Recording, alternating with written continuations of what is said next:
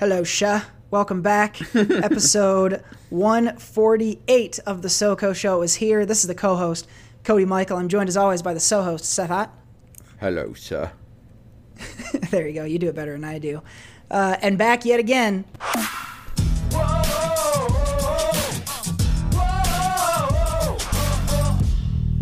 Mommy. Welcome back. Hello, Sha. There you go. You can take second behind Seth. I do not have a reliable Michael Caine. I'm willing to admit that. Yeah, you sound more like Rachel than Alfred. I would do a Maggie Gyllenhaal impression, but I'm afraid it would be too good, and I don't want to prove you right. I prefer you to do a Katie Holmes impression. Oh well, I'm definitely not going to do that because that movie stinks. Anyway, before we go anywhere, I will say this: tensions are a little bit high here in SoCo Show Studios because last night on J-Buck Live, we witnessed perhaps the most egregious bastardization of the democratic system that I've ever seen. It was incredibly unfair, and I demand a recount because we did. Jared conducted a top 32 movie tournament to find out what the best comedy or the funniest comedy ever made was, and Superbad did not win. So I think we got to throw the results out. You think so? So I you're do, saying yeah. that when you open up the polling and people vote and it's not the way you want it to outcome, it should be thrown out. That's exactly right. Yes. Okay. Yeah, Basically, no, that sounds about right. The way it should work is that whenever I vote for something, that thing should happen. Yeah. And the system has failed me once again. But, you know, I think the biggest thing of it was that Jared had made clear that his favorite movie in this list was Dumb and Dumber. So it was, I think, a little bit fishy when... Finding Nemo won. Yeah. It was A Fish Called Wanda was in second. Finding Nemo was third. For some reason, Jaws was in there. Jaws is hilarious. I don't know about Yeah. you guys, but that movie makes me laugh. Oh, that shark with all those teeth.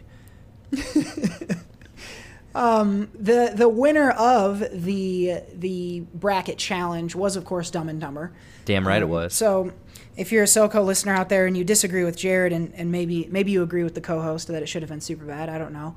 Maybe you agree with Seth that it should have been Austin Powers Goldmember. I don't know. But, Hey, Austin Powers and Goldmember had a great showing in the brackets. It really did. I made it past 2 rounds, I think, right?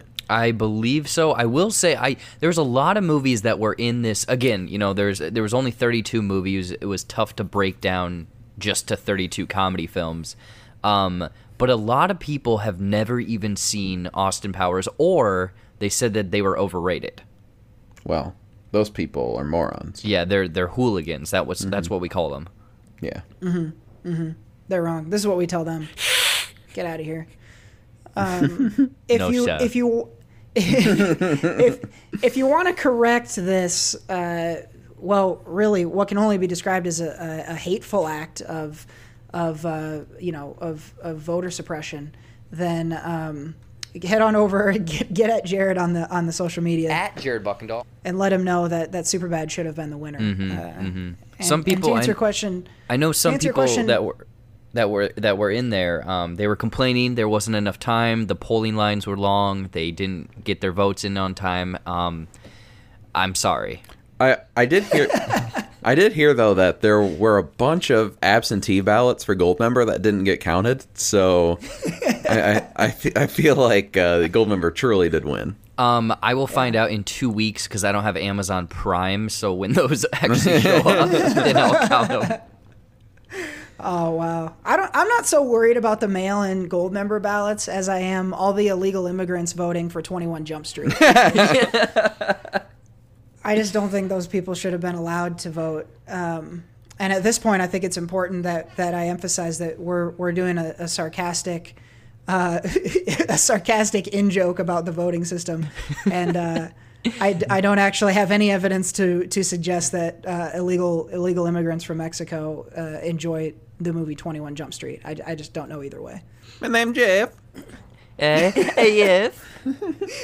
Okay, I bet they like that part. That's just pretty fun. No, I will say, obviously you guys are always the moderators over there, but thank you for tuning in. And also, it turned out a lot better than I thought. I thought the tech would explode on me, and there was a hiccup or two, but it was pretty fun. Yeah, no, it was a lot of fun. It was cool how it worked out with voting in the chat and all that stuff. Yeah, it was cool. It definitely worked better than the prior time with where we had to just have Cody tally up the votes. Yeah, basically. Yeah, that was tough. And allowed you to vote in it too, and there were some fun races. There was one. I mean, the one where I think you had said like going into it, Goldmember's not going to get a vote. I think it was the second round it was in, and then it won by I think one vote. And I was sitting there because I was watching. There was 15 votes for it, so it was 8-7, and I was like, oh man, if one person comes in here and ties it up, I'm gonna be so mad. But it was like, you could see the countdown on there, and I'm like, oh come on, coming down. Yeah, and it made it to the next round. So I was happy about Goldmember. None of my other picks made it. Popstar made it kind of far. Clerks got beat out. Scary Movie 3 got a lot of hate in the chat. I think it would be fun. I'm thinking about this now. I think it'd be really fun, but then again, it's no. Because then there'd be a collusion. But I was going to say, if we did the voting, but there was money on the line, and you had to fill out a bracket, but then again, since we're voting, you could easily manipulate it. That's true. So never mind. You'd have to band together to do that, though, right? Yeah. Because at the end of the day, still your vote is just your vote.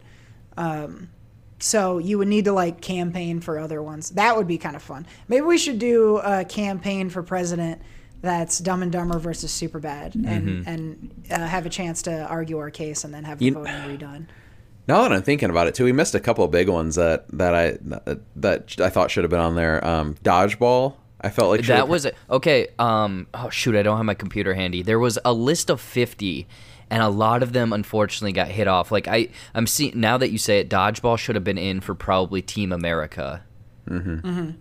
Hell, it should have been in over a Scary Movie. But yeah, it should have been over a Scary Movie. I've seen Dodgeball way more time. I mean, I've seen Scary Movie, not more. I guess I've probably seen them pretty equally. I've seen Dodgeball a lot, and that's probably because of it was on FX all the time, and so I know that movie super well.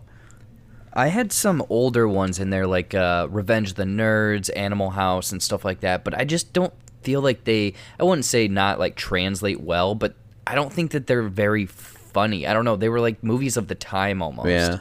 Old School. That was on the list, yep. Role Models could have been a good one, I think, on there. Oh, shoot. Accepted would have been a good one. Accepted's good. Was Anchorman on the list? I couldn't remember. It was, I know we had a few Will Ferrell. Well, it didn't make the last 32 or the final 32. That's okay, yeah. Yeah, Anchorman was one that... Yeah. That was the only one I this morning was like, oh yeah, Anchorman would have been a good one on there. But I wouldn't have voted for it anyway. I think it was overrated. I mean, the ones that you guys are listing off and then looking at the bracket that I actually put together, I mean, I took the suggestion, a peek behind the curtain. I took suggestions from fans of the show and stuff. So those kind of made the first ones in there. Some people were saying outlandish ones. I'm like, that's not a comedy film. Come on. But then Snatch? I went. That was in the chat. That was all over the chat. Who the hell's laughing at Snatch? I don't know. I mean, I can see where it's kind of funny at times, but I don't see Snatch being a comedy film at all.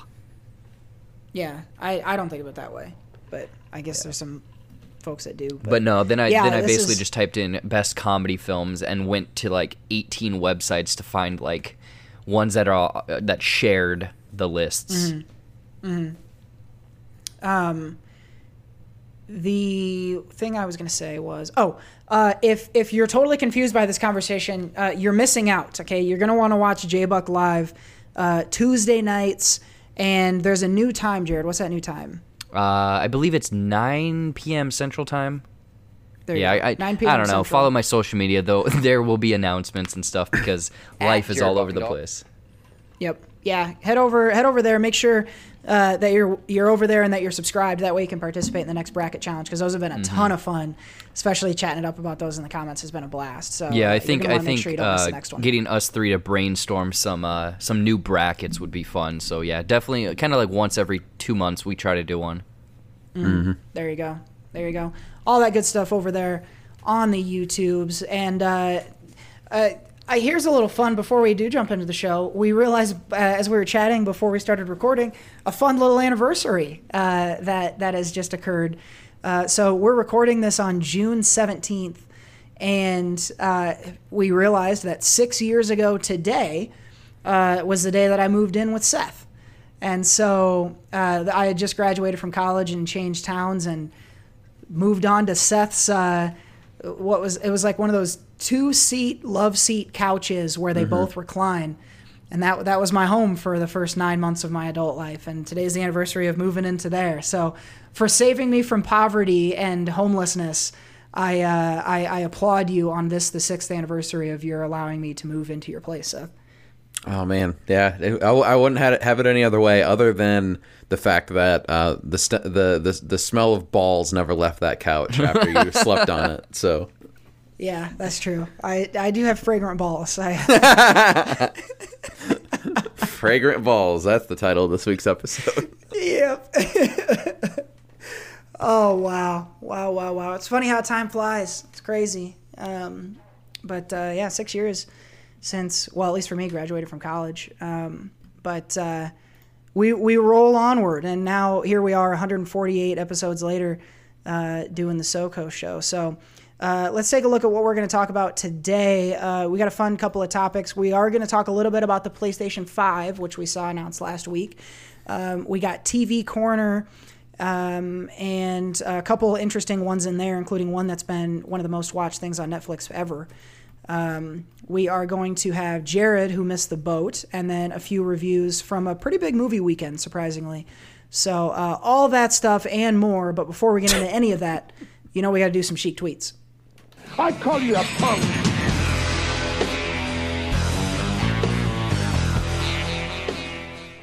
I love how you set that up like a TV show host from the 90s. All that stuff and more on this week's SoCo show. Saturday. And there's some ska music playing in the background. I peek behind the curtain. I pretty much just always pull this up as soon as the music's playing, so I kind of just choose one. And so I saw this one and it kind of perplexed me. I don't know what the context is, because there's a lot of coronavirus still. Sheik's tweeting about the coronavirus still, but this one is a random one that kind of just popped up in the middle. So Iron Sheik says, if there is a sale on lawn furniture, go fuck yourself.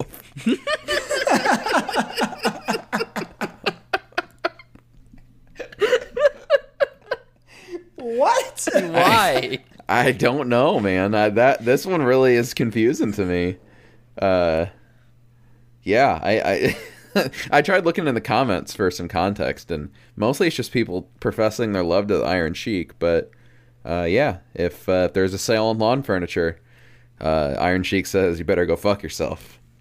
Wow. Well, I mean, it's the summertime, so there is a sale on lawn furniture right now. So everybody go fuck themselves. That is, wow. That was a good find. That was a good find this week for Chic Tweets. I call you a punk.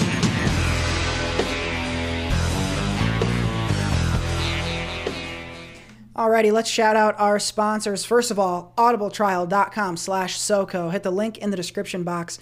You're going to get 30 days of Audible and your first book for free. Free. There you go. Mathis Designs. Find our friend Steph on Etsy.com/shop/Mathis Designs for all your stationery and graphic design needs. Paid. God. I'm almost afraid to start the next one because I know you're going to start doing creepy sounds again. Our last sponsor, of course, is Mike's Wood. Head over to Etsy.com/shop/cornfedandwed to get your wood worked.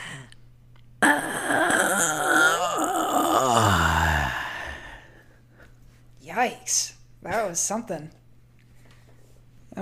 Okay, well. I didn't like that.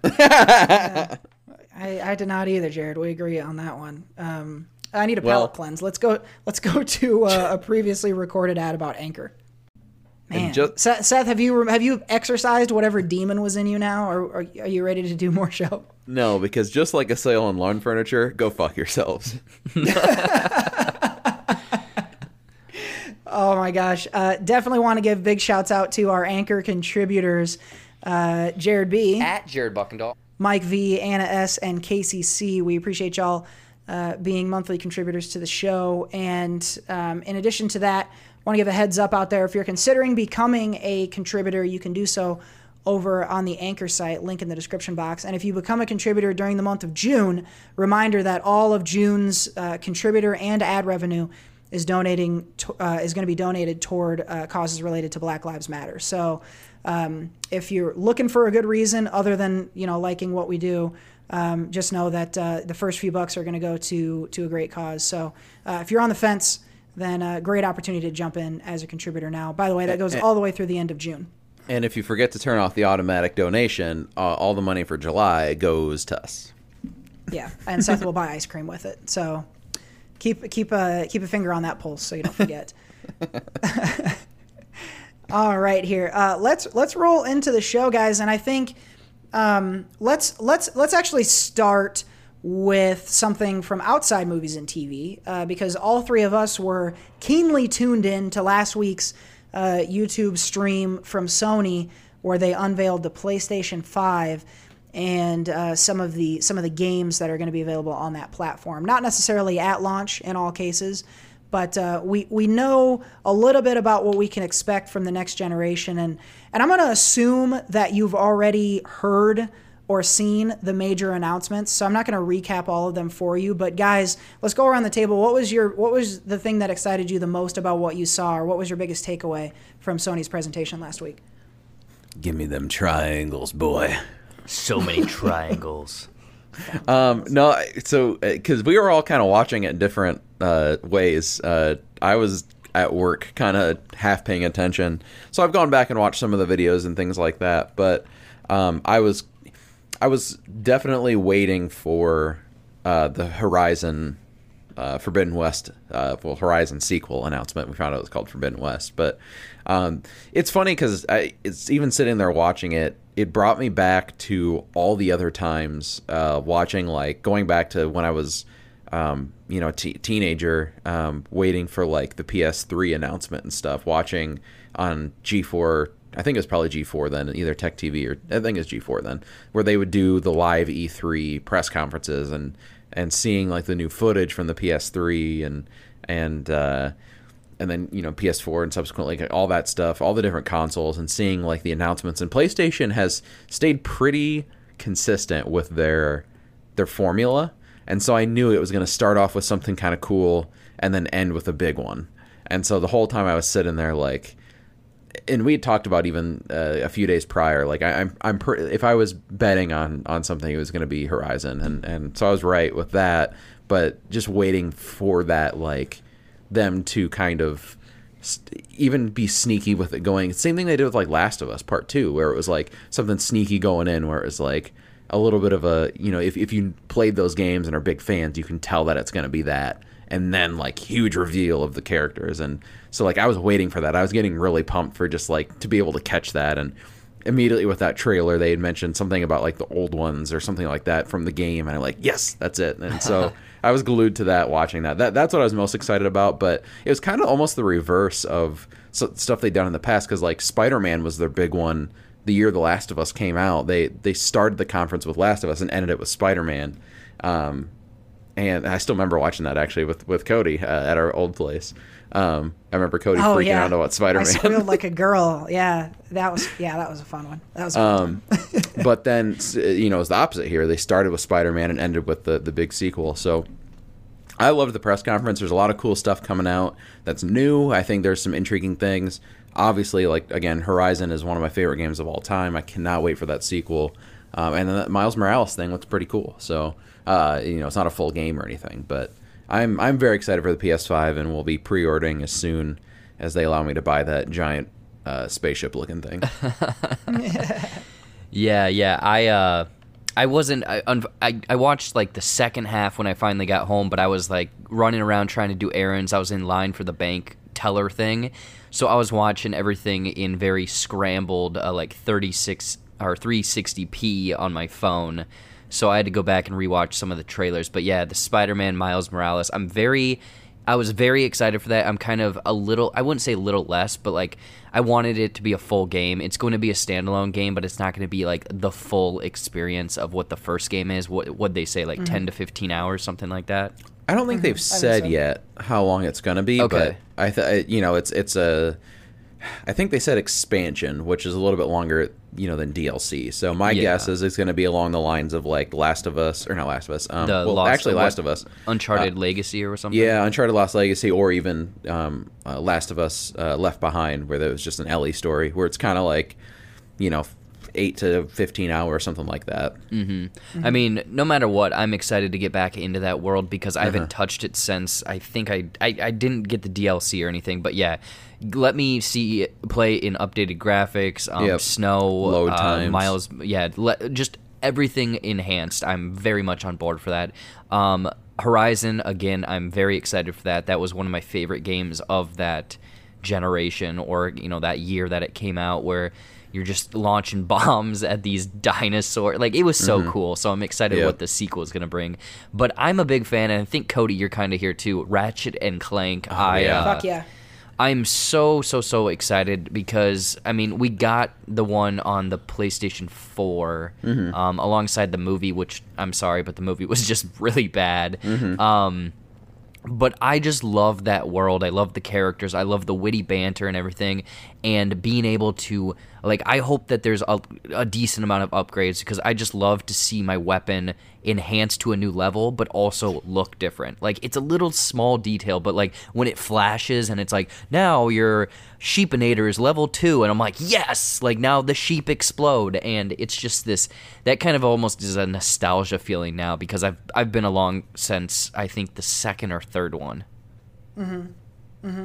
Yeah, you guys have mentioned the Spider-Man and Ratchet are my two favorites, and as you know, I came back to PlayStation about a year and a half ago, and Spider-Man was the reason why. And what the Ratchet update, or the Ratchet sequel, made me realize is that I never played that PS4 game. Oh, dude, you gotta check it out. It's good. I hated the movie, but people keep telling me I got an argument with my girlfriend the other day because I have this idea in my head that because the movie sucked, so must the game. And so she was talking about, oh yeah, I like the Ratchet and Clank game, and I was like, no, fuck, that sucks. Like, the original was way better. But I realized after that conversation, I had no context to be having it. Like, I just never played it. So I am gonna go try to get the new the Ratchet reboot, because it sounds like this new game is a direct sequel to that, and not necessarily all the games before.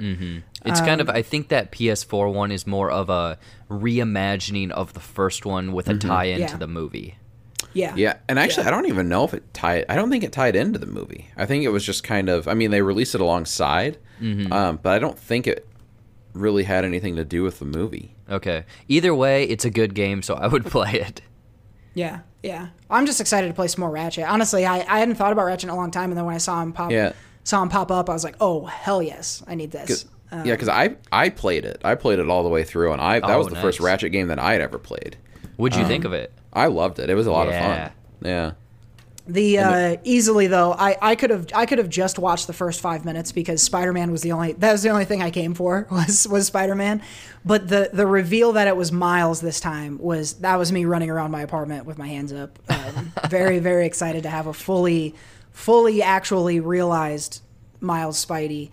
So it'll be interesting to see how they put the story together. And Seth and I were talking about, like, you know, are they going to do are they going to continue to stick with his origins, which have been pretty close to at least one of his comic origins? Are they going to change things up? How is it going to relate potentially to Spider-Verse, if at all? You know, it's going to be interesting to see how and what they do with him, especially. But Horizon being, I think, the big one that got the most folks excited. I never played that first game, so it's an opportunity for me to jump into that. Yeah.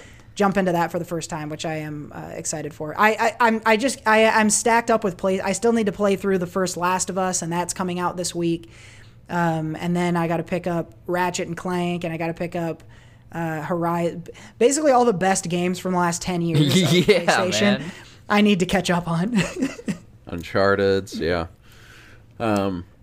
It's you know, with the Spider-Man one, I think, because we had the discussion of, like, in the comics, Miles comes around when Peter Parker dies, and how would that tie in and stuff. And I don't, with this being an expansion, I didn't think they would do it anyway, but I think with this being more of an expansion, and they've already kind of changed things up in the game regarding the origins and stuff, I don't think that'll happen, because I think the rumor going in, something I'd read, the rumor is that they're trying to do a whole like MCU for video games and tie them in with different heroes and stuff. So like the not tied in with the Avengers game that's coming out, but more of like an Insomniac Marvel universe with some of the lesser characters, even like like Doctor Strange and things like that. So I would be 100% on board, because I trust them on what they do. Yeah, Insomniac's Yeah, they great, handled so. Spidey. They handled Spidey perfectly. So that was, and Insomniac also Ratchet and Clank. So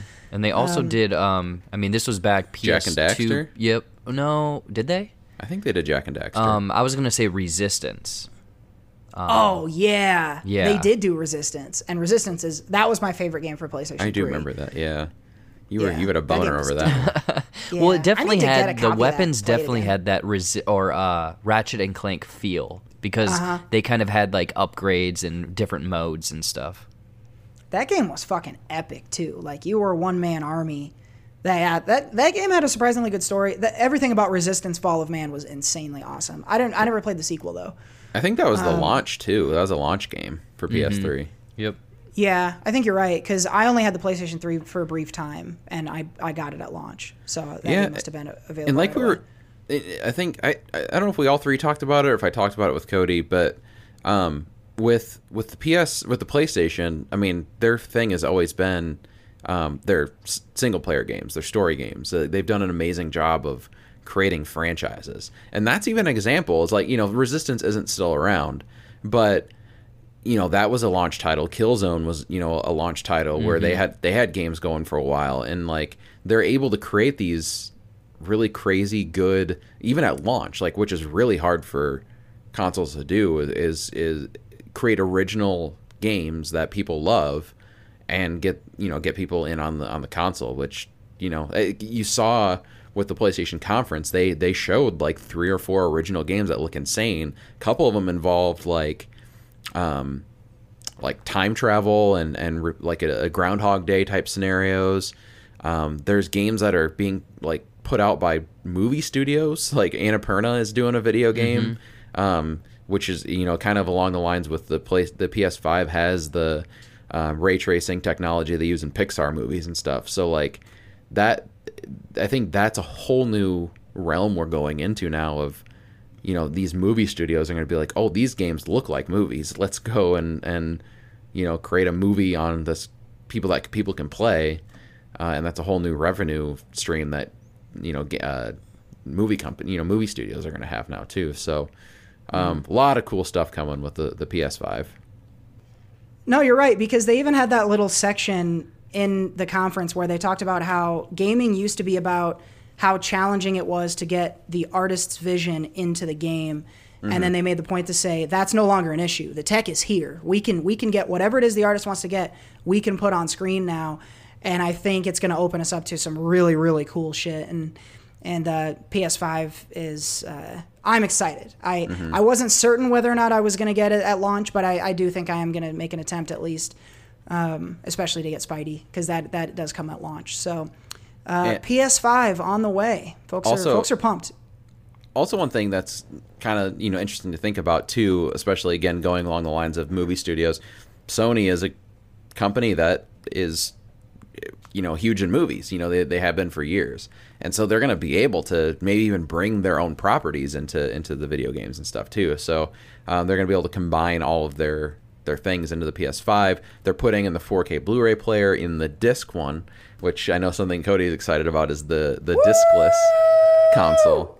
Yeah. To cut down some of the price too and all that. So I think that and the gaming has, I did a research paper on Sony for one of my college classes, and the gaming has always been their profit maker, is the PlayStation. So they're putting a lot into this. They're hedging their bets on the PlayStation being successful once again, and I think they're on the right path, because compared over the years I've been less and less like because back in the day you always had to choose a side, Xbox or PlayStation. Choose. And I still think to an extent there's people who are like that still, especially online. But I feel less of that, affiliation now. But I think that PlayStation's off to a good start. Just if you look at the games lineup and all that stuff too, people are way more excited about the PlayStation games than they are Xbox. So I think they're off to a good start in the console wars already.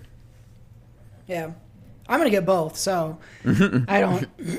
I guess I'm lucky in that I can do so.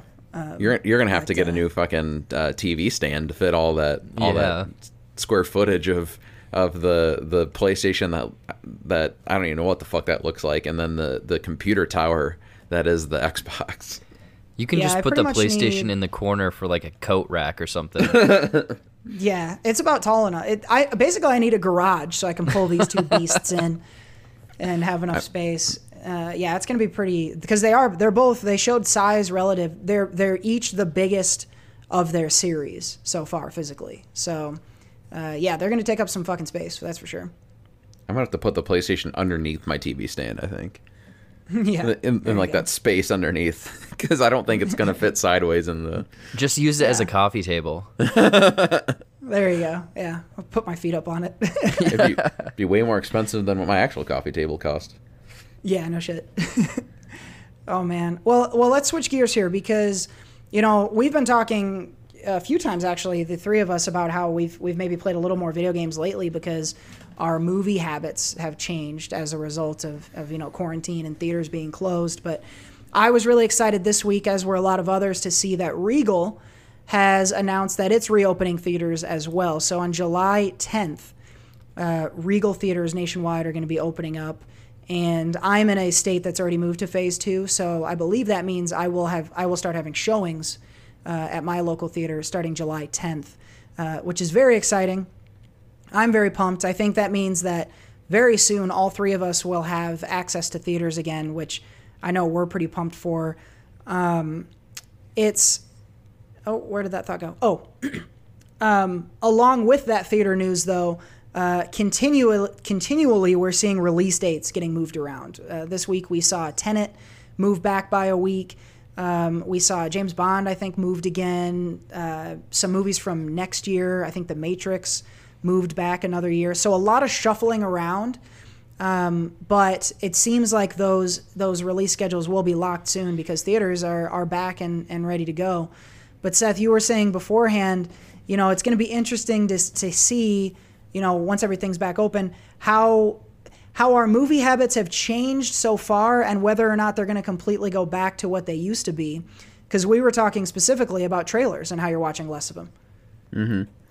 Yeah, I haven't watched a trailer. Jared and I were having a conversation about a movie that he had some advanced to watching, but it mentioned not to watch the trailer for it. So I had thought about that for a second. It was like I haven't actually even watched a trailer, like any trailer, since I last went to the theater. Back then it was like you'd see the same trailers over and over and over again, and now it's I haven't watched a trailer online or anything like that. There's no trailers before the movies you rent or anything, so I haven't really watched a trailer for quite some time. And especially with VOD movies and things like that, I typically don't watch the trailer before I do, and indie movies too. I do more watch or look at the Rotten Tomato scores and reviews and things like that and decide whether I want to go and see it. That's kind of what I use to decide what I'm going to go see. But with trailers, it'll be interesting to go back and see, because there's some great ones. You talk about some amazing trailers. Like A Star Is Born is one that always comes to my mind of like that movie got me, or that trailer got me super hyped. And how will it be even just seeing a trailer again for the first time? How is that gonna impact my emotion towards a movie? And so on one hand, I'm excited to go see it, but at the other hand too, it's like when I'm at home, I just start it up and I start the movie. I don't have to worry about beforehand, how much time it's going to take. Especially if I'm fitting in 3 movies in a day at the theater, I don't have to worry about are these trailers going to last 30 minutes? Do I have to get there, right on time to see the movie, or is it going to start early? Blah blah blah. So it'll be interesting to get back into that habit. I don't know. On one hand I miss trailers, but on the other I don't. Yeah, I'm kind of in that same boat. I mean, for my for J-Buck Live, we have that trailer talk section, but I don't typically watch a trailer more than once now. And for the movie that you mentioned that I was fortunate enough to see early, I didn't watch the trailer until after the fact. And I think that that's kind of the way I'm slowly going, is if I'm going to check out the trailer, I watch it after the movie, just so I'm like, okay, what details can I potentially reveal in my review? Because like, what is public knowledge essentially? That's just kind of that reviewer side of things. But I think it's a thing where I don't miss them right now, but when I go into the theater and I see them on the big screen with the big picture and the big sound, I'm gonna be like, oh, like this, I miss this feeling. And also, I think it's the fact that, I mean, aside from kind of the handful of VOD movies, the bigger ones like King of Staten Island and stuff, have we really gotten any like worthy movies to check out the trailer recently? It's kind of like this weird drought where everything's, kind of being pushed away, marketing dollars are kind of being held, I think. So I don't know, maybe there's going to be a ramp up of that. But yeah, it's definitely a weird, I mean, even just viewing movies and stuff has been kind of weird right now. But trailers have just been, I guess I haven't missed them too much. Yeah. You bring up a good point because, what are the studios putting out, right? Because we know Mulan, because Tenet moved, where's Mulan in relation to Tenet now? Is it the same week as the week before? It's 1 week before, I believe. Mulan's It's first. like the 24th, I think. So Mulan is going to be the first really big release. And so now that they know that, having seen Tenet move, I wonder if Disney will start pushing trailers out more and whether they'll be more prevalent, because it did seem like they kind of went dark for a while. Certainly with all the blockbusters being moved out of summer, it seems like they pulled those down, from the various places you would see them. So it is in part due to the fact that I think they're just not out there as much, but I really haven't been watching many either. And I have a love-hate relationship with trailers, as listeners of the show will know, because I love trailers. I think the art of making a trailer is really underrated, and most trailers for good movies really interest me. But I can't watch them because if I watch a trailer and like it, I'll watch it so many times I know the movie, and that's bad. That's what I don't like. So like Mission Impossible Fallout, I never watched the trailer until after I saw the movie, which was really rewarding. I did the same thing for Star Wars. It's, for me, this is a case where I will change a little bit, because I'm going to be so excited to go back to the movies. I think I will go and intentionally sit down and watch the trailers, in part because I'll want to have that experience of seeing the big and loud, and you see the really intense and cool parts of movies, which is really fun, gets the adrenaline going. But also just because I'm curious what trailer packages are going to look like. Are the trailers going to be ones for movies that have shifted release dates around, and if so, have the trailers been updated to reflect that? Are some smaller movies that are still coming out in the summer, are they going to get more prevalence in sort of pre-roll? For me, I'll be keeping an eye on what trailers are there before movies, and how the studios are kind of behaving around that. That'll be one thing I'll be watching out for. Mm-hmm. Well, you mentioned too, both of you mentioned like the big, loud, all that stuff with the movies, and I had the thought this weekend, because I had the house to myself this weekend. So and recently over the last couple of weeks, I've been completely naked. No, That's nasty. I invested in some blackout curtains. To basically, my room is at all, like this entire weekend, I didn't know what time it was because it was so dark in my living room that I have, where it was basically night all the time. And so and I've been doing that because that's basically the least amount of light, the better when I'm going to a movie theater. I get annoyed sometimes when they keep the lights on a little bit too much. And so I've been trying to make sure it's as dark as possible. I rearrange my living room a little bit so that I'm a little bit closer to the TV. And then being home alone this weekend, I had the sound up to like SpaceX launching up into space. Like that's how loud it was in there with all that. So like I was trying to get as close to as possible of a movie experience. But even so, like having the luxury to pause and go to the bathroom is a luxury. But at the same time, it's like it does take away from my movie experience a little bit. Not being, because I always have kind of like one foot out the door where it's like, oh, I can get up and go if I need to. Where it's like at the movie theater, I'm always like I have to stay in the seat, otherwise I'm going to miss something, you know? So it'll be interesting to see too of like how, when I'm at the movie theater, am I going to have to go to the bathroom more? Am I going to be the same amount of invested as I was prior to all this stuff?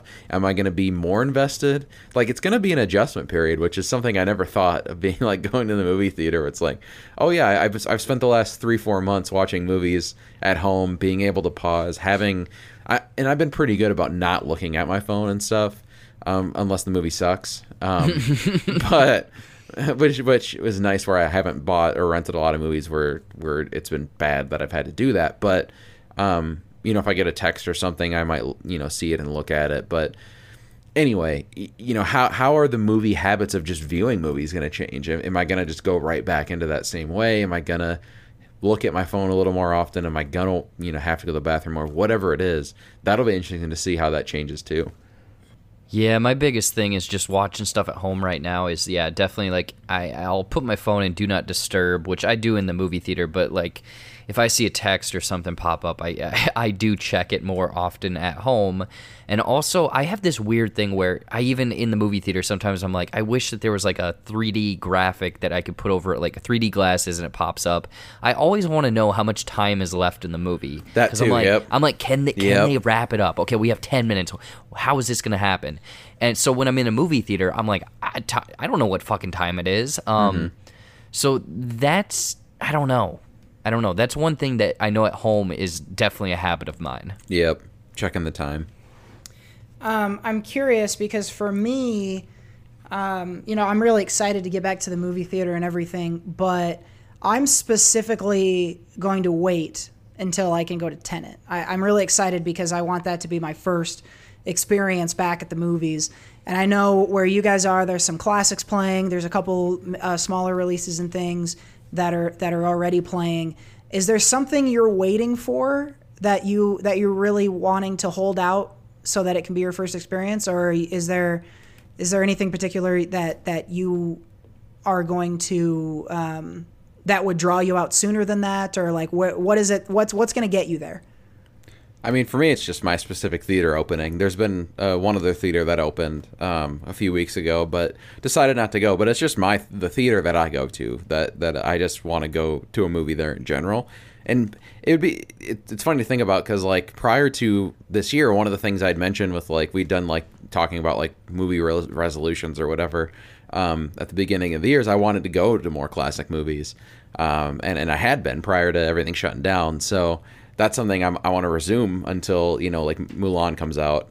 That'll be the first, probably. Well, maybe not. Because I guess there have been a couple like quote unquote new movies that came out since theaters have been closed that have been on VOD that are coming out into theaters. The Wretched is one that I've been seeing playing at the theaters that is on VOD. That is a new movie that is opening up as theaters open too. So stuff like that maybe will come out, but. I'll go see classics, but the first real new like release will probably be Mulan. Yeah, I don't know. It really depends because again, I'm trying to do reviews and everything, but I think Tenet is the one I'm looking forward to. Mulan I'll probably go to, but yeah, Tenet is kind of the one that is no matter what. Like I'm going to the movie theater for this. I don't know, the whole classics thing that Seth, you're trying to go after, I like that and everything. I like that the one specific movie theater here, when they kind of do up the everything with a, you kind of get like a cup with the logo of the movie and, specialized meal and everything. But who knows what's going to happen. I just miss movie theaters. Mm-hmm. Mm-hmm. And it seems like not long now. We're very, very close to getting back to some semblance of normal. And when we do, I don't have the schedule in front of me, but it kind of seems like there is at least one major release most weeks. for the remainder of summer. And, we'll see as things shift around if that continues to be the case. But soon, very soon, we will all be back in the movie theater, and very excited to get there. Not speaking of movies, but turning away from them, we got some stuff to review this week on the show, and we're going to start in the TV corner. Television! Down on the corner. Nobody puts baby in a corner. Alrighty, looks like we've got 3 shows for the TV corner. I'll go first here. I'm going to be pretty quick on a show on Netflix. It's a documentary series called Hip Hop Evolution. And this is something that I somehow completely missed, that this has been a thing for like a few years. There's 4 seasons of Hip Hop Evolution that somehow made their way around me. But basically, this is just like what it sounds like. It's a story of the origins and the development of hip hop over the years, from the early 70s to today.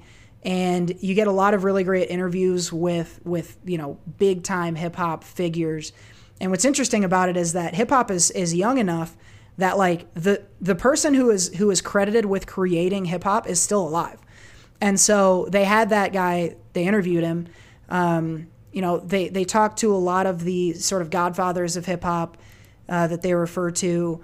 And it was just really cool to see a lot of different artists and a lot of different rappers and producers and folks coming together to kind of, give their thoughts on what's been a really interesting story, because hip hop has a really kind of twisty history with a lot of cool characters in it. So it's really, really fascinating to watch. I've watched 2 seasons of it so far, and I know enough to recommend it to anybody. If you're at all a hip hop fan and you want to become a historian and learn a couple interesting facts so you can seem like the smart one in your group when you're arguing over what rapper is the best. Hip Hop Evolution on Netflix, 4 seasons of it available now. I haven't yet seen that they're greenlit for a 5th, but I haven't seen that there was a finale for 4 either. So there could be a season 5, but I don't have confirmation of that. But again, on Netflix, you can watch 4 seasons of it now.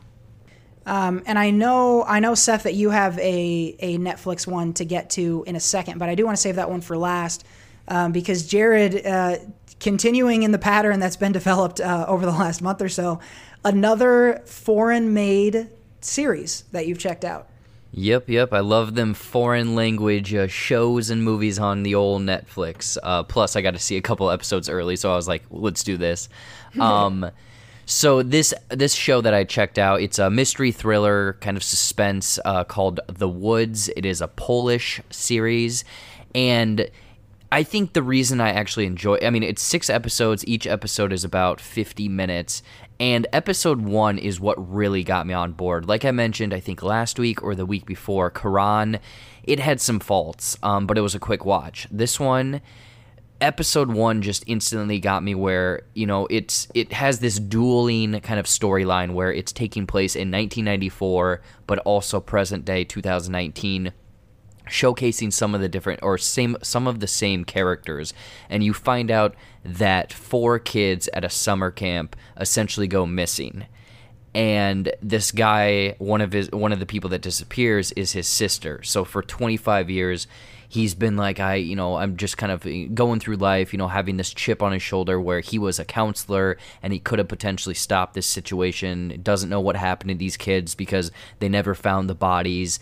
And then it is kind of hinted at that one of the people could have potentially showed up, just recently have died, meaning that the other 3 kids or people are out there. So it's kind of this, I loved the structure of it because it's like something's happening in 2019 and then it kind of reminds him of something back in 1994 and it flashes back to then, and it kind of shows how the events played out differently from what his memory of it was when he's kind of talking to investigators and stuff. So I loved kind of that dueling aspect of the storylines, and then by the end, you get the conclusion in both storylines. But it's I really enjoyed that. The acting was great. The tone, like I mentioned in Quran, you know, they threw in like techno house music. This was like actual like suspense, like kind of thriller music when someone is maybe like creeping up on someone in the dark woods.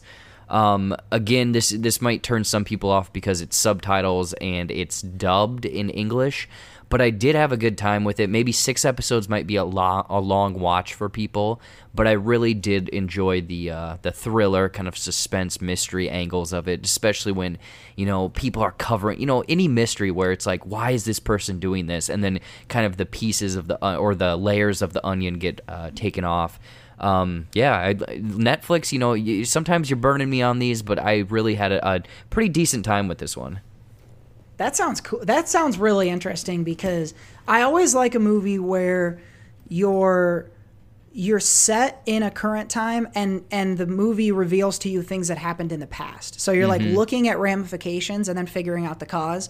That's a structure that I've really enjoyed. Yeah, and I think that's the thing is, you know, there was people that were back in the camp that were maybe romantically involved or friends, and you find out like it shows those people and it's like, oh, they haven't talked in like 25 years. So what happened? And then you kind of get that backstory when they kind of get reconnected. That's pretty sweet. If you're looking for a horror show, a thriller show to watch, check out The Woods on Netflix. You're gonna have to listen to some Polish or maybe some dubbing, but gets the recommendation from old JB here. And we're a clean sweep on Netflix this week because Seth, you've got the 4th and I hope final season of. What really it's really become though a legendary Netflix offering though over time. I don't know if legendary is the right word for it, but some legends don't have to be good. Yeah, it's the clean sweep for shows that are on Netflix, but it's not the clean sweep for recommendations. I can tell you that. But yeah, 13 Reasons Why season 4. It is the final season, so. I did finish it. You know, I chugged through it. It took a little bit, but I got there. I'd realized at the end of the season that it really was the first season that I loved the first season so much that kept me going to finish it because it really was just the relationship of the first season with the main characters, Clay and Hannah. Where it was that relationship, it was the character of Hannah, played by Catherine Langford, in general, that just really kept me going, that of just like hoping they could recapture any sort of that. And season 2 did it in like one scene in the finale, and that was pretty much it. In general, this season deals with the aftermath of season 3, of where Bryce Walker, who's the piece of crap from the entire series, he gets killed in season 3, and the whole season was about who killed him, trying to figure out who killed him. And then season 4 deals with the aftermath of that, of a character who got framed for the murder, and someone who figured out he was framed, and going after the group, the main group of the show, for framing him essentially. And so they're trying to basically, someone's tormenting the characters, the main characters, and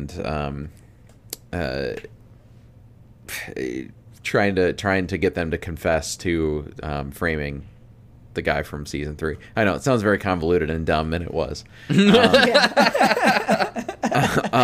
was about to say, this sounds like it sucks. Yeah, it's not a good show. The acting is terrible, minus a couple of like the main guy, Dylan Minnette, who plays Clay. I've always said he's a good actor, and I think he is. He does a good job of what he has to do. This season he deals with like mental issues, like anxiety and like even dissociation disorder, things like that. So like he does go through some like mental breakdowns and things, and I think he's a good actor. And again, like him and then Catherine Langford, who I also think is a good actor. Like they carried the first season. They were really the only interesting parts of the first season, and then Clay was the only interesting parts of the other seasons, and so like again, does a good job. He does a good job, but the rest of the cast is not good. The season itself has like, because they try and talk a lot about talk about a lot of different issues on the show, like mental health and sexual assault and I don't know, like just about they throw like everything, any sort of issue phrased. They throw timely as it is, they throw in like police brutality and things like that, and they like will do those issues, and then like in terms of like the police brutality one, like they have an episode where they walk out of the school and do like a protest, and the police start beating up the kids and stuff, and then all of a sudden in the next episode they're like, the police are good. So like they do shit like that where they're like, they talk about the issues and then they like completely flip on it. So it was like really strange. Like they just were trying to throw everything into like commentary and then just didn't deliver on it type of thing. And like were contradicting themselves throughout it. So just very badly written and made and acted. With it being the final season, they do make some references to like the first season, which is literally, other than Dylan Minnette, literally the only thing I enjoyed, which was they did that in the last episode. They referenced the first season. They even show a little bit of Hannah Baker in like a tease type of scene, and as soon as she showed up on the screen, I was like, oh man, like I instantly like had some sort of emotional reaction to it. I'm like, okay, yeah. And then I was like, oh yeah, that's the only reason I like the show. And so like it carried 4 seasons of watching it from that first season, but it's not good. I can report that it's not, it's 5 seconds of a scene. Like I would say, just if you're gonna watch, if you haven't seen the first season, watch the first season, watch the last episode of season 2, like the last 15 minutes, and then watch like the last 7 or 8 minutes of season 4, and that's all you need to watch. That's pretty much it from there. Like they show the tapes, and I'm spoiling it, but I don't give a fuck. Like you shouldn't watch the show. So they show like they have like a whole thing with the tapes from season 1. That's kind of symbolic and cool and stuff. But yeah, I don't know. It's bad. It's a bad show. It's like a really bad show. Like it's it's terrible. But it was all at the same time too. It was just like kind of a guilt show. Like I watched it to like, because I wanted to see how the story ended. But I'm never gonna like. I might go back and watch the first season again sometime, because I still do love that first season. Is great. It's one of my favorite seasons of TV ever. But the rest of it's complete balls. So don't like I said, watch the first season. Watch the last 15 minutes of season 2, the last 15 minutes of season 3 or season 4, and you're good. Yeah, I don't take any real pride in this, but this is what I expected. Even when they announced season 2, I was like, why? It was because it really was. I agree with you, and I didn't like go into season 1 wanting to love it. I went in because everyone was like, you must fucking watch this, and I was like, fine, I'll fucking watch it. But I did really, really like season 1. I thought it was excellent. But I also felt that it was self-contained and they had told the story they wanted to tell. So when they came back and started doing everything else, I was like, I'm just steering clear of this. Yeah. It just got out of control. Like it didn't. the first season felt, even though crazy shit happens, the first season still felt like a real world. It still felt like this is, like you said, contained, and it felt like this could all happen in, I guess it could. I mean, it felt like it could happen. It felt like this is something that is there was a lot of issues and things like that going on, but it felt like that it wasn't too far fetched, wasn't too out of the realm of possibility. Season 2, even that, and that wasn't even that wild yet, but season 2 was just bad. But it started to get kind of out there, like a little too out. And then season 3 was just like, okay, high school kids are murdering kids, and now they're like framing kids, and like it felt like just too like too outside of the realm of possibility. It felt like the characters within the shows were making decisions that their character from season 1 would have never made. And like, yes, people grow and change. Like from freshman year to senior year of high school, I was a completely different person, but I was never going to cover up a murder. So like, these kids just like, there's something to be said for growth. Yes. Like any great TV show that goes over time has characters that grow and change, but they aren't completely fucking different people. And that's what happened with this show. And they were making choices that contradict who they are from season 1. Cause even season 1 takes place over the course of like a year. And so like, that type of change over a year, like that, yes, I get that. But the change that they make of being entirely different people, 100%, like going completely against the morals and things like they had in the early seasons, it just didn't make any sense. It's just a badly written show. It was just bad, and it's because they didn't have any source material. Season 1 had the source material, like. They had the book to work off of, and for the most part, it was pretty close to the book, other than some things they had to add in because the book was shorter than the 13 episodes of TV they had. But after that, when they had to go completely away from the book entirely and just start making up shit off of a show, the premise is of this girl who makes these tapes and then she's dead, and now they're like, okay, 13 Reasons Why is literally the 13 reasons why she, committed suicide.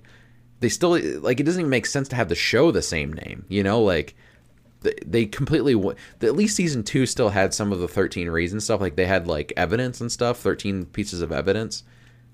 There's no reason the show should be even called 13 Reasons Why anymore. Like they just milked it for as much as they could. And, people still watch it. It's still like the last 2 weeks now, it's been at least like in the top 5 of most watch. So people still enjoy it, but it just wasn't well made at all. Mm-hmm. That's a bummer. It really is. Jared, did you maybe watch some of the early seasons of this? No, it sounds like I'm glad I didn't. I remember when season 1 came out and like everyone was creaming their jeans over it. I remember taking like an Uber home from the bar, and the Uber driver, this is like 2:00 a.m. and he's like raving about the show. I never saw it. So it sounds like 2, 3, and 4 are just burn. Just don't watch. Yeah. And further, season 1 too, like, because I've only ever seen season 1. I haven't watched a minute of what's past, and I'm fine with that. Like, I don't have any FOMO or anything like that. So I and Seth both would recommend you watch season 1 if you're interested, but there's no need for you to go past that. It sounds like you agree with that. Yeah, and season 2 is there. You know what I will say? It felt kind of, it's still, yeah, even season 2 is outside of the realm because like Clay visions Hannah that whole season. So Catherine Langford was still in season 2, which I'd forgotten about even until I'd rewatched this, but like, or had watched season 4, but like he has visions of her and is like talking to her even though she's dead. And there's like a nice scene where she kind of like is like, he says goodbye to her at like a funeral, and there's like a scene of him like at the dance listening to the song from season 1, which I think pretty much everyone's heard, that Lord Huron song. And like they say goodbye to her in the perfect way, and what was nice is they never went back to her. Like they could have easily like paid Catherine Langford a shitload of money to come back and somehow continue the story or whatever. So they didn't do that. Like they at least kind of respected that, which was nice. Like when they said goodbye to her, they said goodbye to her. But it just, like I said, it got way too fucking out there, and they just like, they let like if you're casting a fucking fishing pole, it just didn't stop. It just kept flying out into the fucking ocean. Like it was so bad. Man. Well, that's a bummer, but maybe not a surprise. So for folks looking for stuff to watch on Netflix, this week we can recommend Hip Hop Evolution and The Woods, but maybe steer clear of 13 Reasons Why. Not a good review this week in the TV Corner. Television! Down on the corner. Nobody puts baby in a corner. And now it's time for Rate That Pun.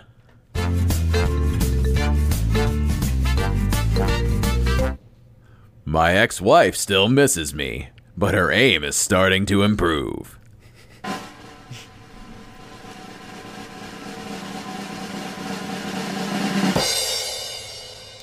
22.5% THC.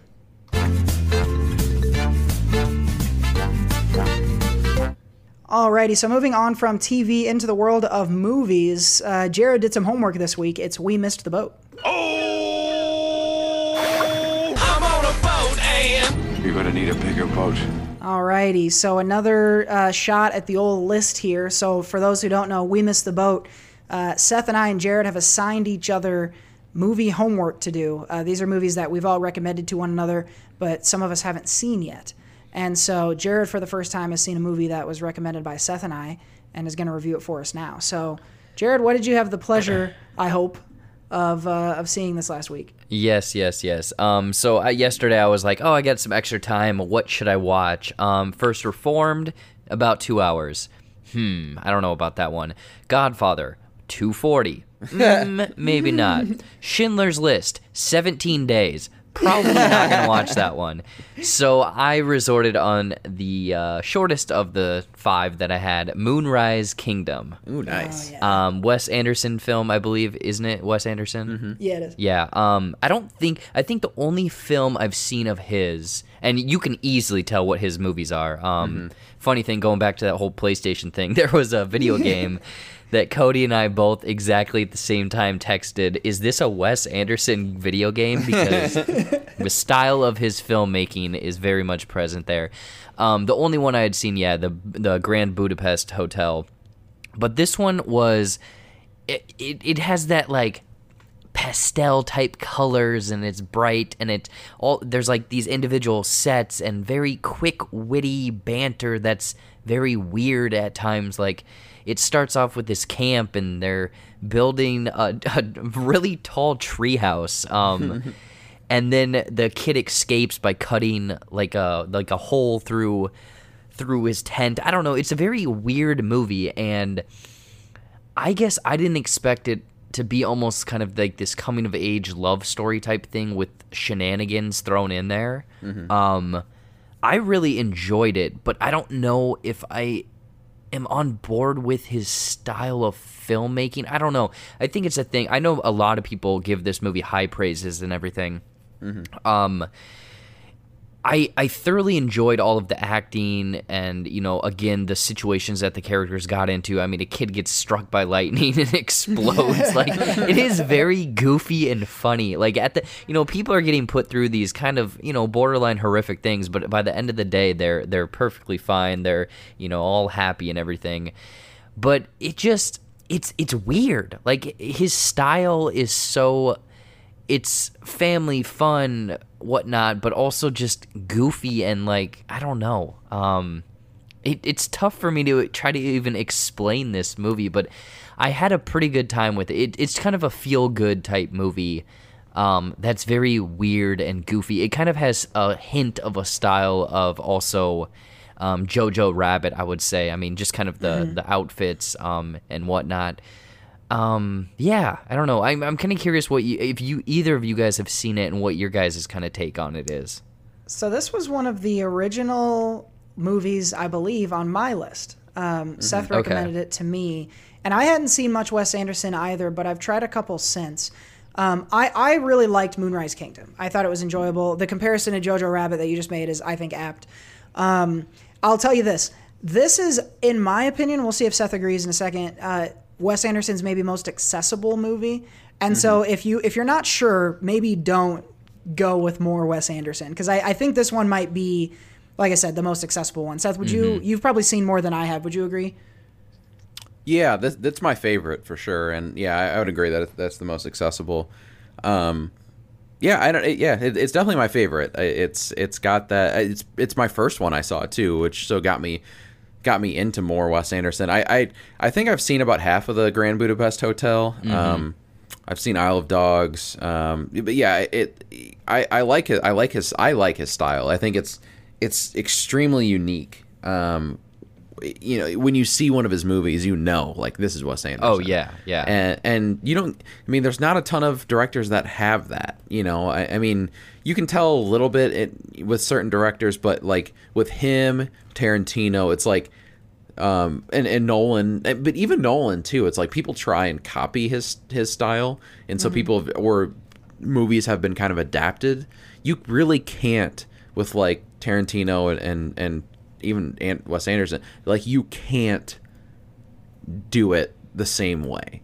No matter what you try, you just can't do it the same way. Mm-hmm. And like this movie, yeah, like you're saying, it's just you turn it on and you're like, who, like, I don't know, you give me 10 movies to watch, I can easily pick out which ones he's done. And I think, is it because he uses a lot of sets rather than actual like filming locations? Because again, that the opening of the house, how the camera just goes from like, it's like pan, full room.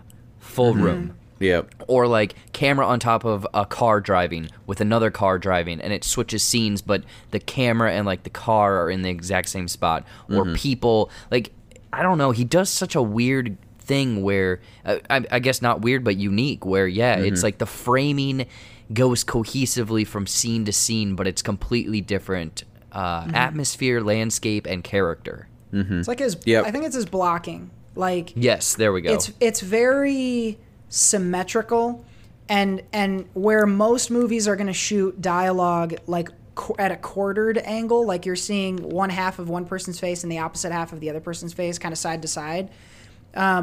Almost all the dialogue in these movies is given straight at the camera. So like there's a lot of like really centralized characters with symmetry around them, and then like really unique color palettes on each room. So as they're going from room to room, you see a change of color, and that I think really informs most of the characters too, right? You'll see brighter colors for more happy people, and et cetera down the line. Yep. I mean, even down to like, like you said, the tone, like the color, the tones, the music, the dialogue, like all of it is just so like all put together. You know, a lot of people will take certain aspects of his movies and use it, but like all of it put together is just, I don't think anyone can do that successfully, you know, without being like, this is a ripoff or a parody. Like the way he does it is just so unique. I really like his movies a lot. And Moonrise Kingdom, I think, is the most commercial, probably. I haven't seen it in years, but I remember watching it and just being really like, it's probably one of the first movies where I thought like, this is different. Like this is like all of it is such a choice, where I even thought about like watching it, like these are all very distinct choices. You know, it's not like a, you know, this is an auteur, you know, like this is, you know, anything like that. But it's just all, this is the first time I thought like this guy has, you know, he had to specifically think about everything that he's doing in order to make this his style.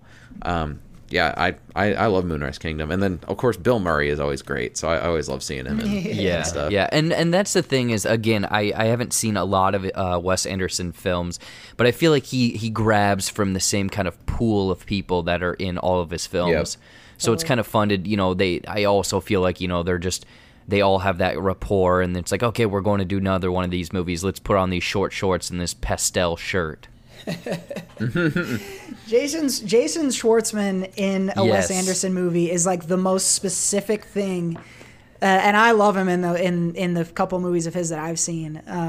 But it's almost like Schwartzman was built to be in Wes Anderson. Him and Ed Norton, I think, are the two that stand out the most to me. Bill Murray as well, but I haven't seen like The Life Aquatic, so I don't know. You know, I haven't seen him prominently featured as much, but yeah, that's an interesting little movie there. Seth, I know we need to replace this movie on Jared's list. Do you have any ideas top of mind? I've got a couple, but what have you got? I think I had something, but I don't know if I do anymore. What do you got first? Let's see. What about... Oh, I got one. Did you ever watch the movie Dear White People? No, I haven't. Okay. Make that one. Put that one on your list. I was going to talk about Dear White People as part of my one more thing, but maybe I still will. But it's timely, and it is pretty funny and pretty creative, and it's a lot of satire, but it's also topical. I think you'll dig it. And This was I fell hard in love with Tessa Thompson in this movie. She plays the main character, and that has not stopped ever since. So, if for no other reason than to watch Tessa Thompson in my favorite role that she's done so far, Dear White People's a good one. I think that should be the one. All right. Booyah. All right. So, Dear White People. You just made the list! And it joins, let's see, what else does that join on the list? You mentioned a couple of them before, but what was that rundown? I don't have the list here handy, but we got Dear White People that you just threw on, First Reformed, The Godfather, Schindler's List, and there was one other one, I don't know what it is. Oh, Mr. Nobody. Oh, yeah. Yeah, that was another long movie, and I'm like, geez, stop giving me these long movies. Yeah, that one's long as fuck. I'm pretty sure Dear White People's under 2 hours. So maybe you'll watch that next time. That is a common thing. Seth and I do that too. It's like, what's the shortest one of these? Yep. Seth, I don't know what the shortest movie on your list is, but you're going to have to review one for us next week. What are your options here?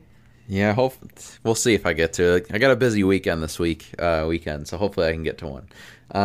But I got Sing Street, the game, Training Day, Lock, and Hidden Figures. And I have been, putting off the game because of that. But we'll see. We'll see what happens with what I choose next week. Oh man, yeah, you definitely got some bangers on that one. That'll be exciting to see. So Jared saw Moonrise Kingdom. Come back next week for a movie from Cecilist for We Missed the Boat. I'm on a boat and... You're gonna need a bigger boat. Alrighty, let's move forward and do some current movies. I'm excited because I get to participate for the first time in months in some brand new, spanking new movie reviews. Mom, what do you think? I hated it. And you know what? I'm so excited I want to go first. These reviews are movie- spanking. We're going to spank these movies. I know there's at least one that's going to get spanked. Let's talk first about a movie I think all of us saw. Did you guys catch The Five Bloods from Spike Lee? Mm-hmm. Yep. Sweet. So this, for folks at home, is a Netflix release, came out last week, and features a group of five... Bloods. Well, a group of four, I guess. So it's a group of black Vietnam veterans who are returning to Vietnam in present day in order to find the remains of their friend, and I don't think this is a spoiler to reveal, and some gold, some treasure that they hid with their friend's remains. And so there's a lot going on in this movie. There's sort of old friends reuniting after many years. We talked about this when Jared was talking about The Woods earlier.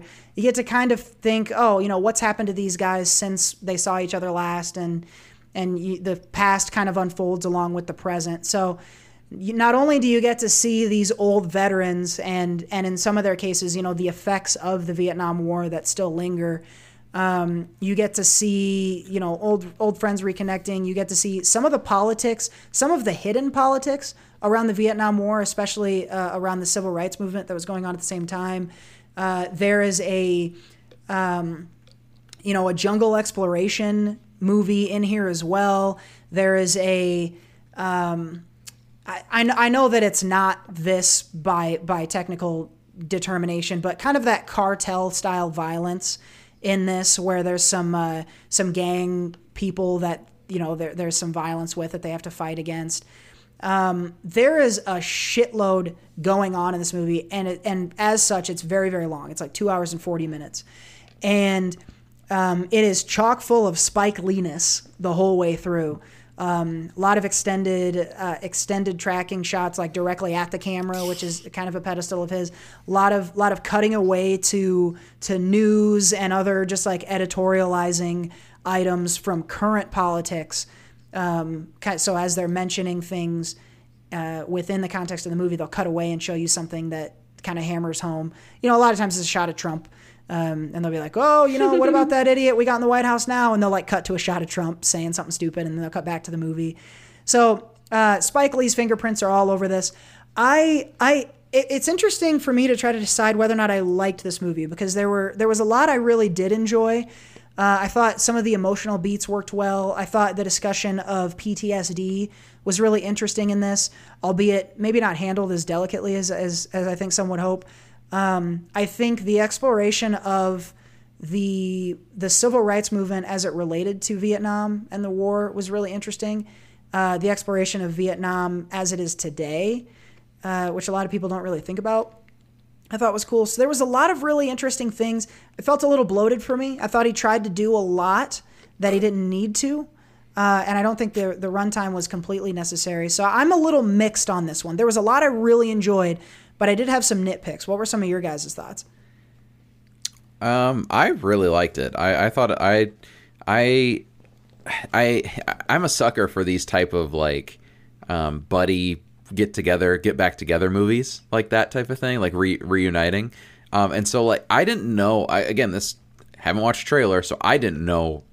I knew going in that it was people going back to people who are Vietnam War vets going back, and I kind of knew about the gold thing going in.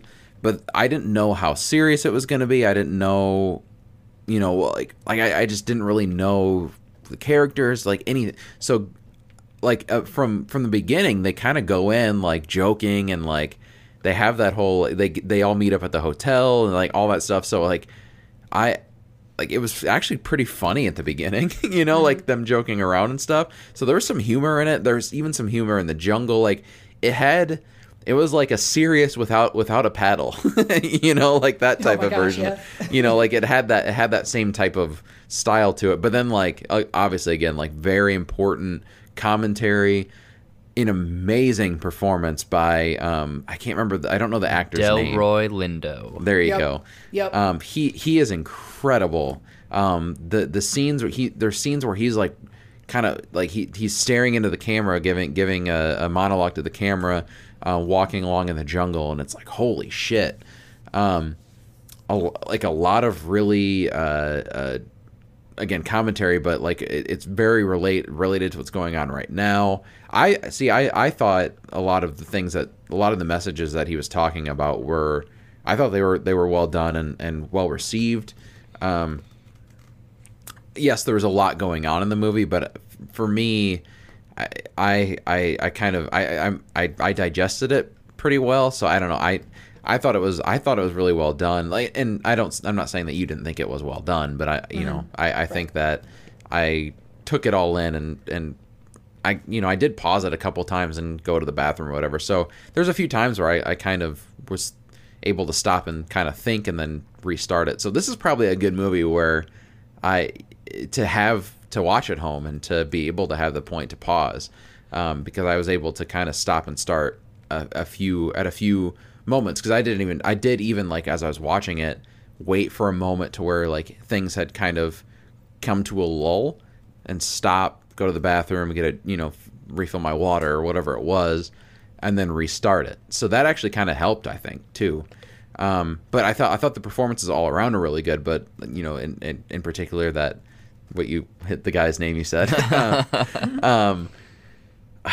I thought the style and like overall like being in the jungle and all that stuff was really cool. The violence was pretty brutal.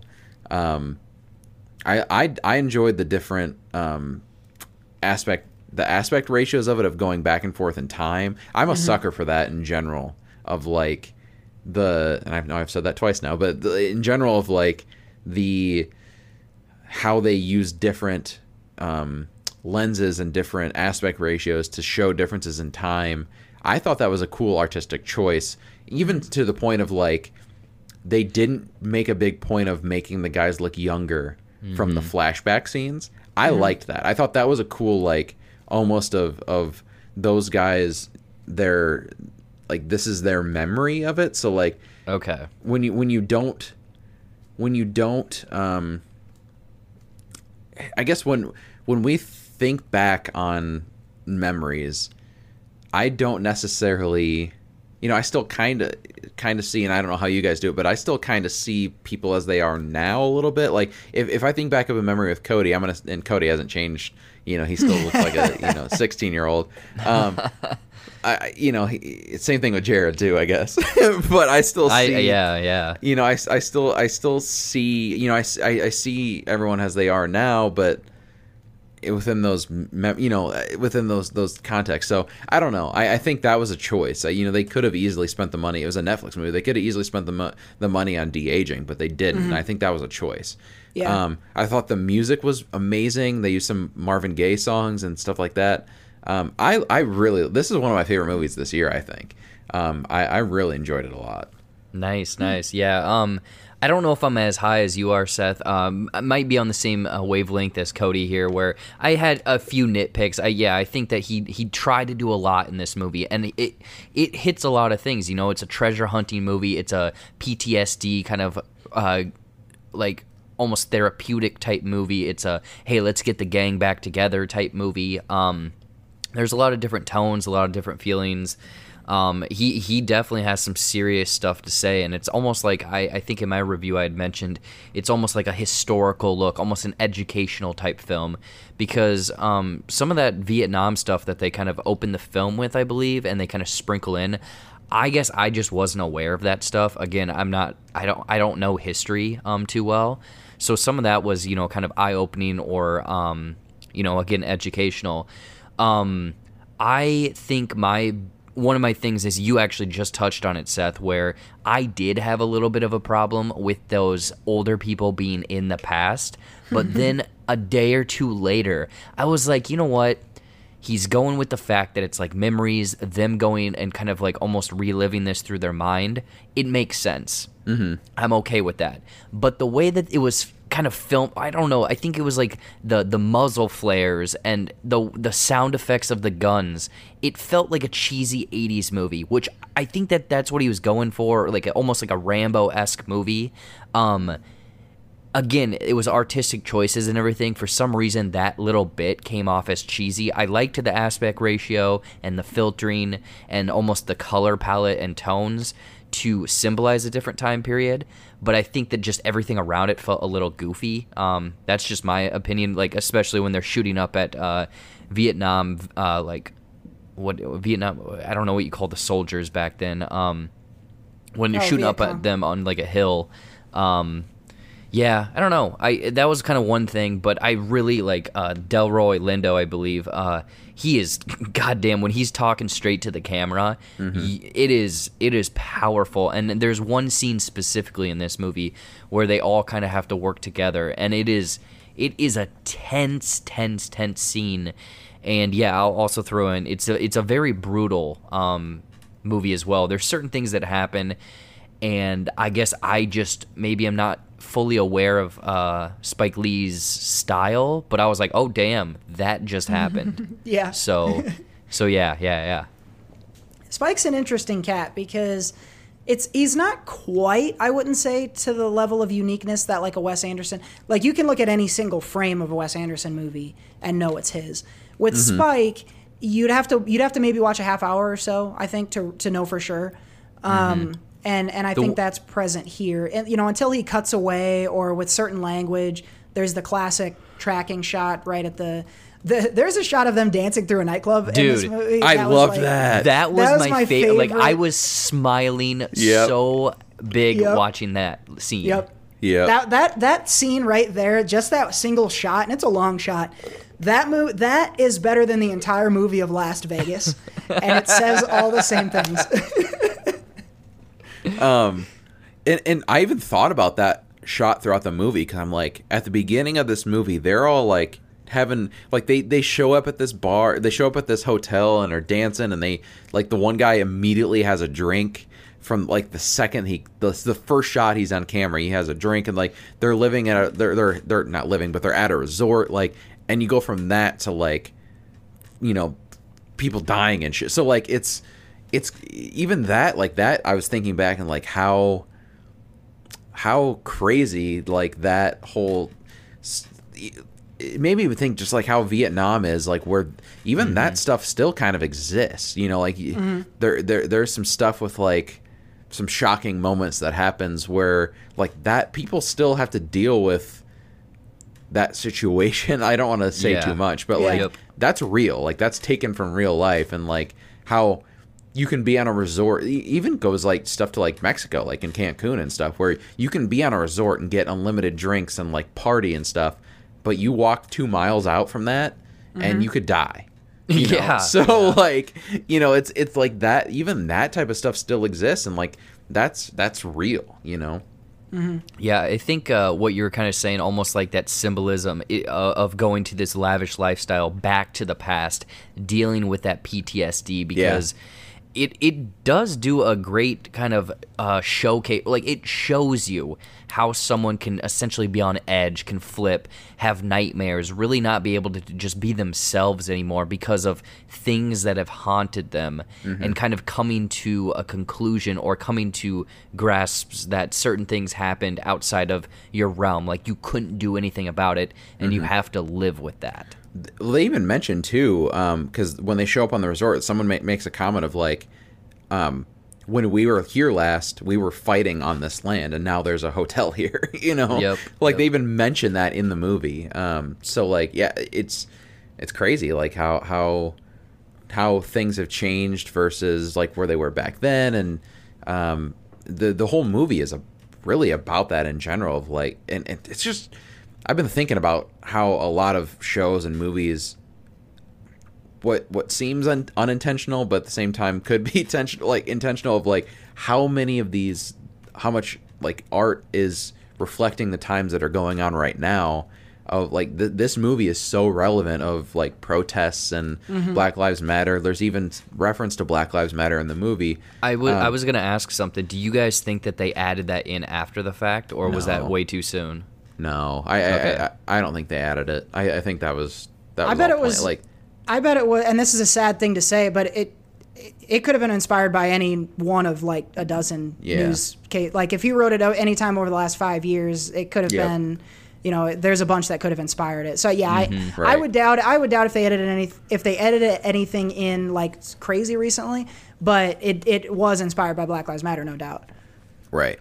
But no, like how it came out within, you know, 2 weeks of everything, you know, kind of coming to a head. It's pretty timely. Yeah, I don't know. I don't know. Maybe my viewing experience is a little different, or looked at it in a different light. I don't know what it is, but it hit in all the right places for me. I enjoyed it a lot.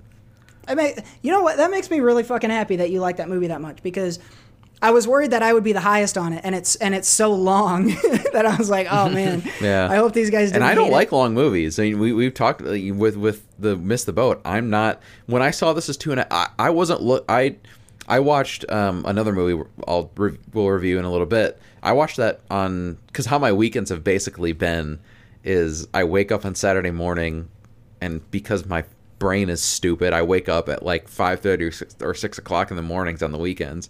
Without an alarm, and I get up on Saturday, and I the movie I'm looking forward to the most, I watch it, and then, or for like, depending on my mood too, but then Sunday I'll watch the other movie or other 2 movies or whatever it is, and so I watched that one second. I watched The Five Bloods on Sunday, and I just like, I feel like it's gonna be heavy, and you know, I'm more in the mood to laugh.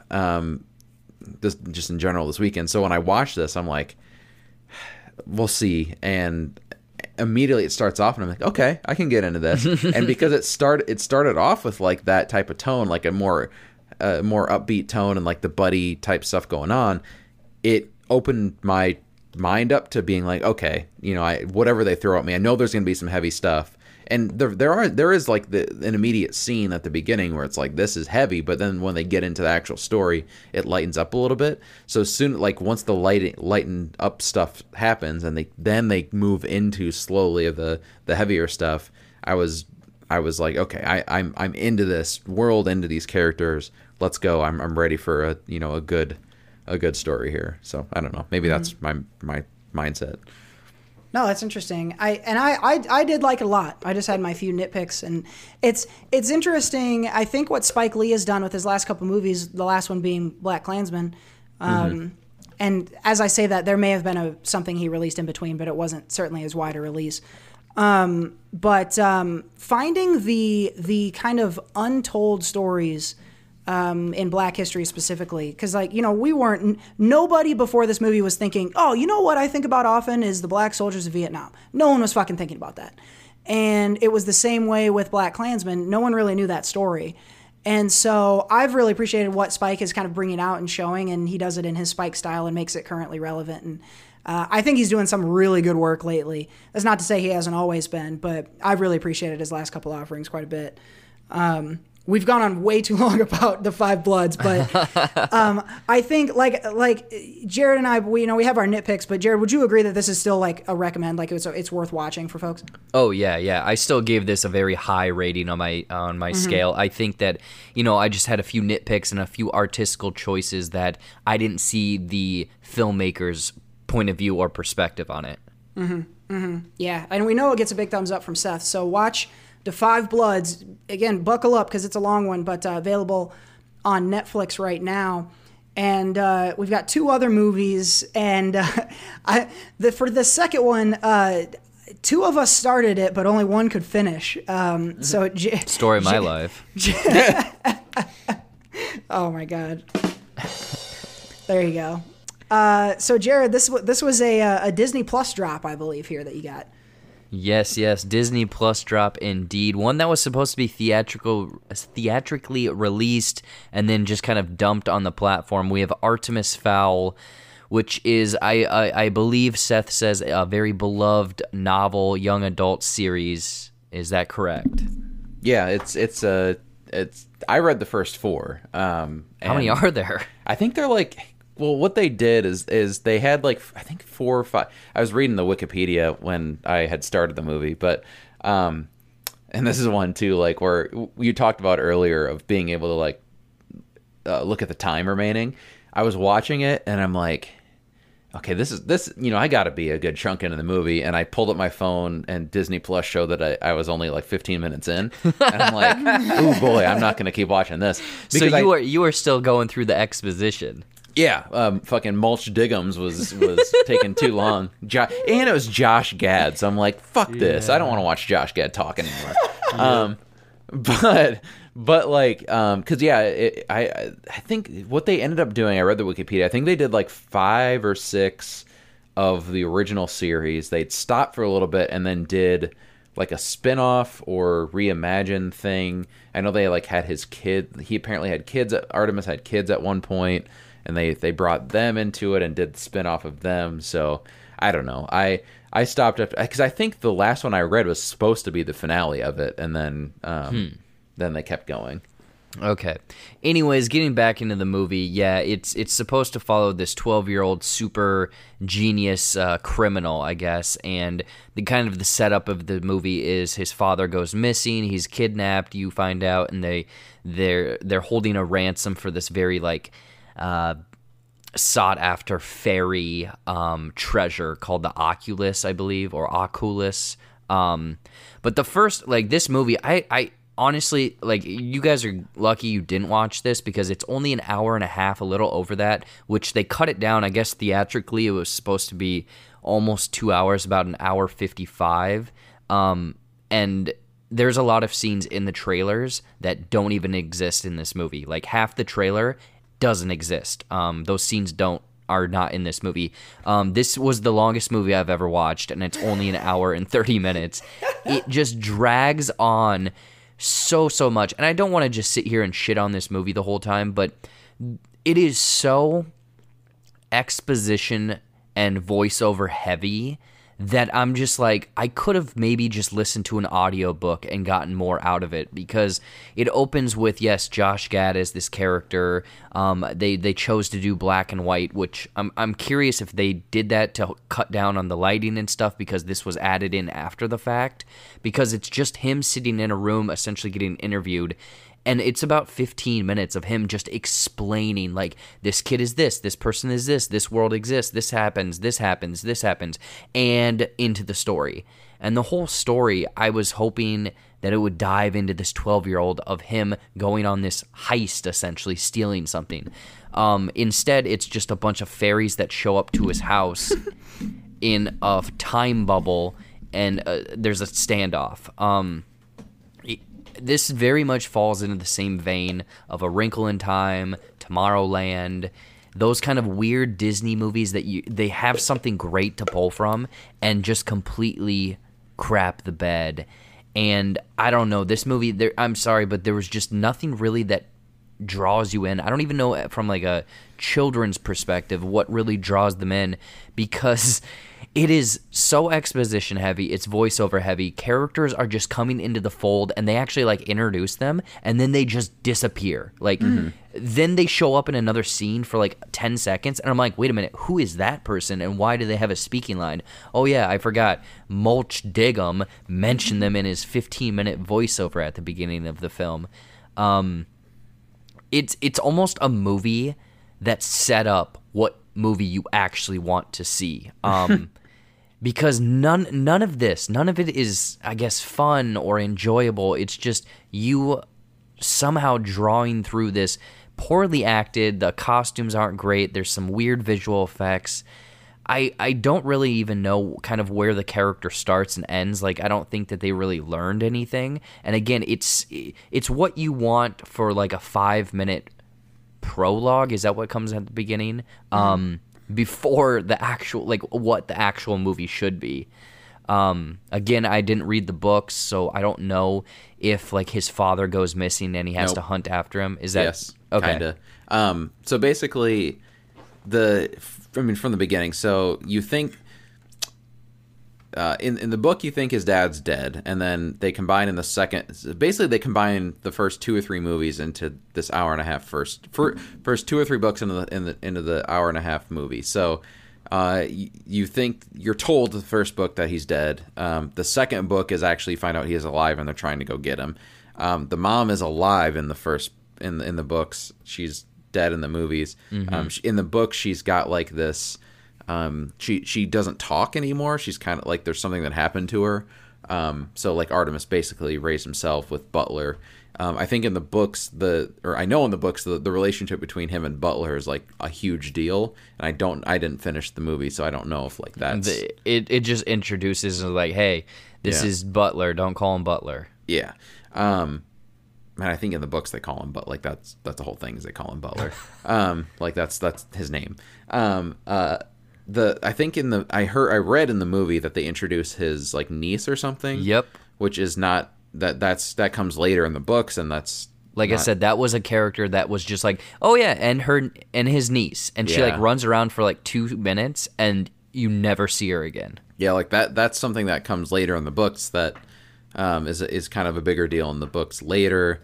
The thing you mentioned they're going after is not real in terms of the books. Believe me, it wasn't real in this movie either. You mean they made up a fairy treasure in this that's not real? Those fuckers. Yeah. Stick to the source material, buddy. He is way more of a dickhead in the books. Like Artemis is like way more of an anti-hero where like he never gets redeemed in the books. Like he does good things, but he's not ever really redeemed. Like he's doing things selfishly that are good. He's like trying to get the magic. Like basically he's trying to like take over the magic world and have control of the magic.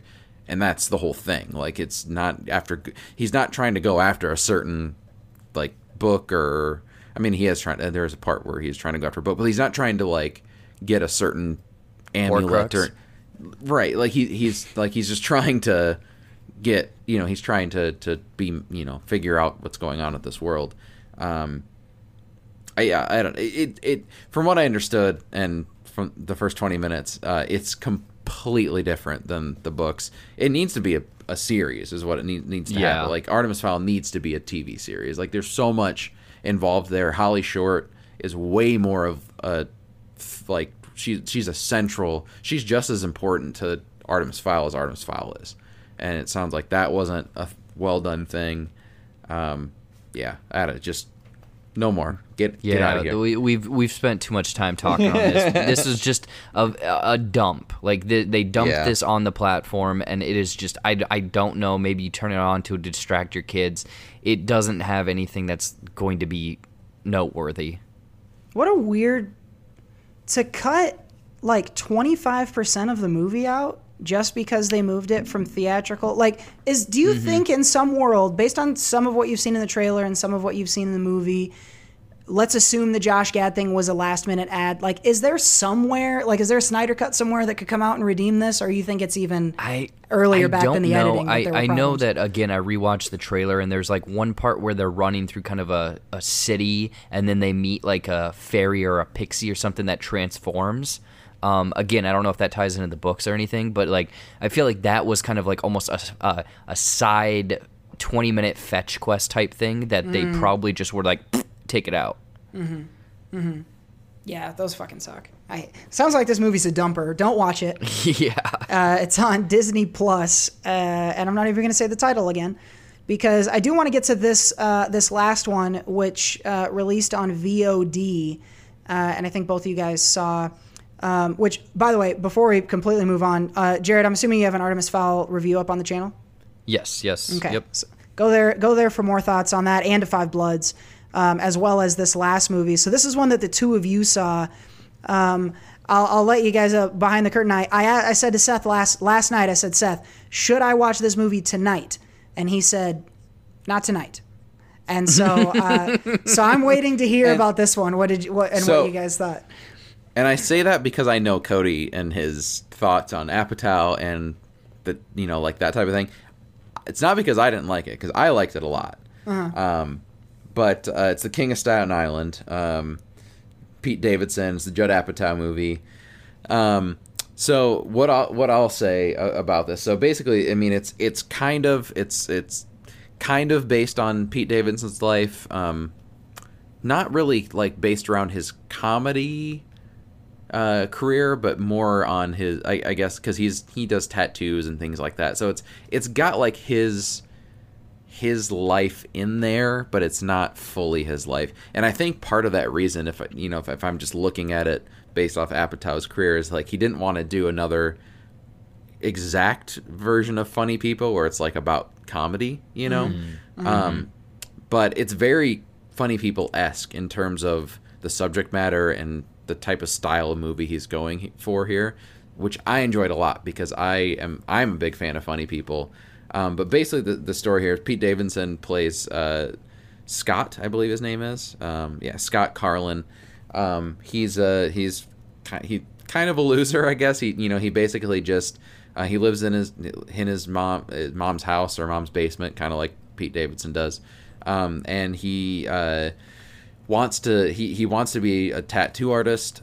He just basically smokes a lot of weed and hangs out with his friends, and he's in a rut in his life. He's kind of just stuck, and he uses his and jokingly he uses his dad's death like in real life. His dad was a firefighter. In real life, his dad died in 9/11, and it's not 9/11. It's just his dad died in the line of duty. But he kind of uses that as a joke, but also as an excuse. Basically, he's just kind of stagnant where he's at, and so basically he kind of it's really just that. It's like a slice of life, it's not you see him grow, you see him change, but it's just kind of at this moment in time. A big part of the movie is also as well, so his mom is played by Marissa Tomei. She hasn't dated since her husband died. Pete Davidson's dad died.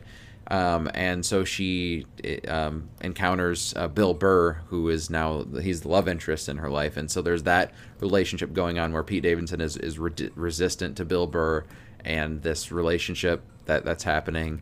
And so they butt heads. There's actually a lot going on because there's stuff with Pete Davidson and the career he wants. The career he gets into with working like at a restaurant, like a relationship that he's had where he's kind of like boning this girl, but she wants more, and he doesn't because he's again kind of stuck in that childish mind, and then I guess just moving on in general from traumatic events. He's got a sister who's also going off to college, who's played by Maude Apatow, I believe. There's a couple Apatow girls. So she is worried about leaving her mom with Pete Davidson because they both butt heads a little bit, and she's kind of been the mediator and the peacekeeper. So there's a lot. There's actually a lot going on in the movie. There's a ton of different subject matter, different themes, stuff like that. For me, a lot of them hit. Some of them aren't necessarily as highlighted as much. The thing that I liked the most was the stuff with Pete Davidson and Bill Burr, and kind of their growth together in the movie. Because Bill Burr has some storylines going on too with his life and a divorce and kids and stuff like that.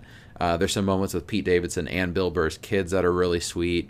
The movie itself isn't super funny. Like, there's some laugh out loud moments for me, but I thought this was along the lines of like big time adolescence, where loser guy grows up. That's kind of like the basic part of the movie is a loser guy grows up, or has to deal with growing up, and I liked it a lot. I liked the themes. I liked Pete Davidson in his performance, basically playing himself. But again, not hilarious, not even like with funny people, like they're going for jokes. Like, they're not really going for a ton of jokes. It's more of I thought it was more of a serious movie than it was a comedy. So I liked it quite a bit. I thought Bill Burr was great. I've been more and more impressed with him as an actor in some of the stuff he's done. I don't know. I like this one a lot. So it's $20 to rent. I can't recommend everyone spend $20 on it to rent. It's one of those movies where it's like you're either gonna like it a lot or you're gonna be like meh on it. And I think that's why I say, Cody, I think you're gonna hate it or think it's an Apatow movie. So I don't know. I can't necessarily say everyone go spend $20. Once it comes on HBO, once it is down to $6 for rental, that's probably the more range where I'd say most people watch it. Mm-hmm. Yeah. I had a hard time spending that $20 price tag on it, because I think everything, Seth, you kind of said, I'm in the meh section of it.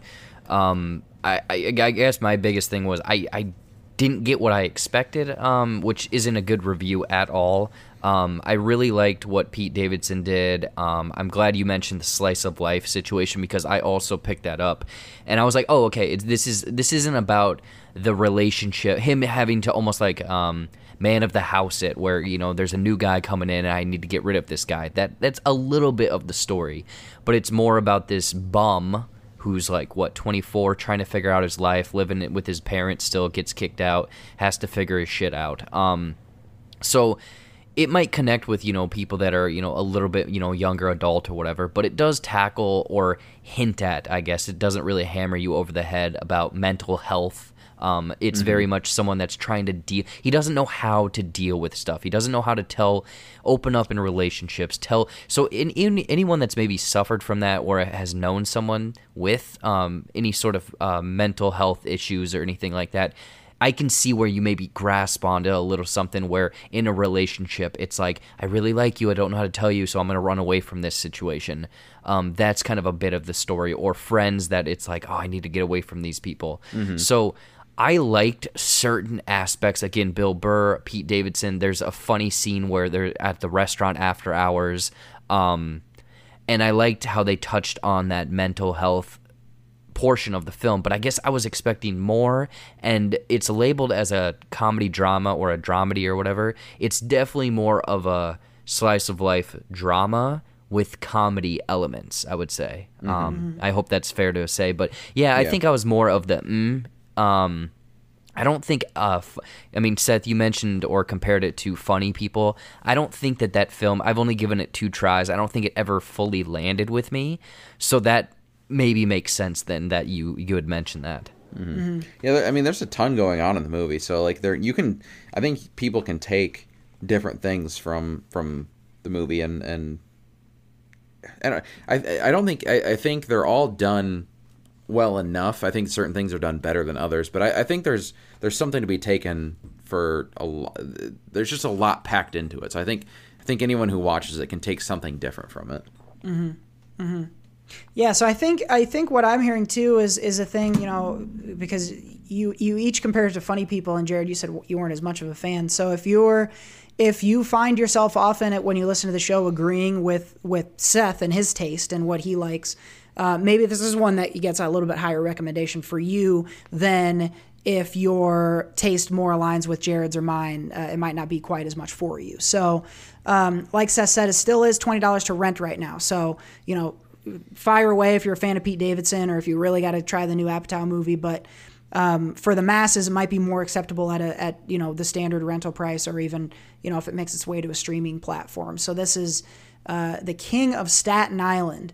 So so little bit of both, but certainly a recommendation from Seth on this, as well as Five Bloods. But do not watch, I repeat, do not watch Artemis Fowl.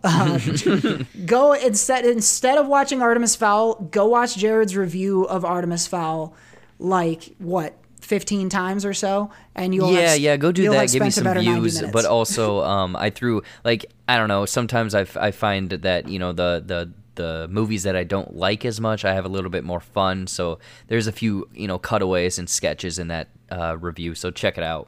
There you go. Review for Artemis Fowl is up on Jared's channel, as well as Five Bloods and King of Staten Island. All the new movies that we had in this week's reviews. Mom, what do you think? I love it. I hated it. Alrighty, we are just about to the end of this episode, but before we go, we got to give you one more thing. But I'm down to one more thing. All right. So I mentioned it before. My one more thing is going to be Dear White People. I think that, so the way this came back to the forefront of my mind is a friend of mine reached out and said, "Oh my God, I've been watching the show Dear White People. It's so good and so timely." So I'm extending that recommendation out to all of you. If especially if you're white, it's a really good show to,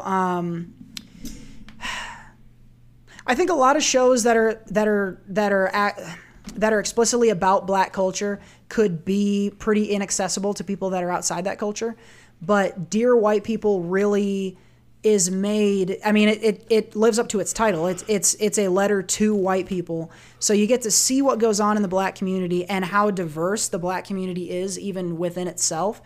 And you get to see another angle of some of the things that people are constantly talking about, little racial microaggressions or macroaggressions, really. This has, the movie was the original, I think it was 2014, with Tessa Thompson in the lead. And then they come out with the show years later, which retreads the movie and then adds more. And they're currently working on season 4 of that, I think.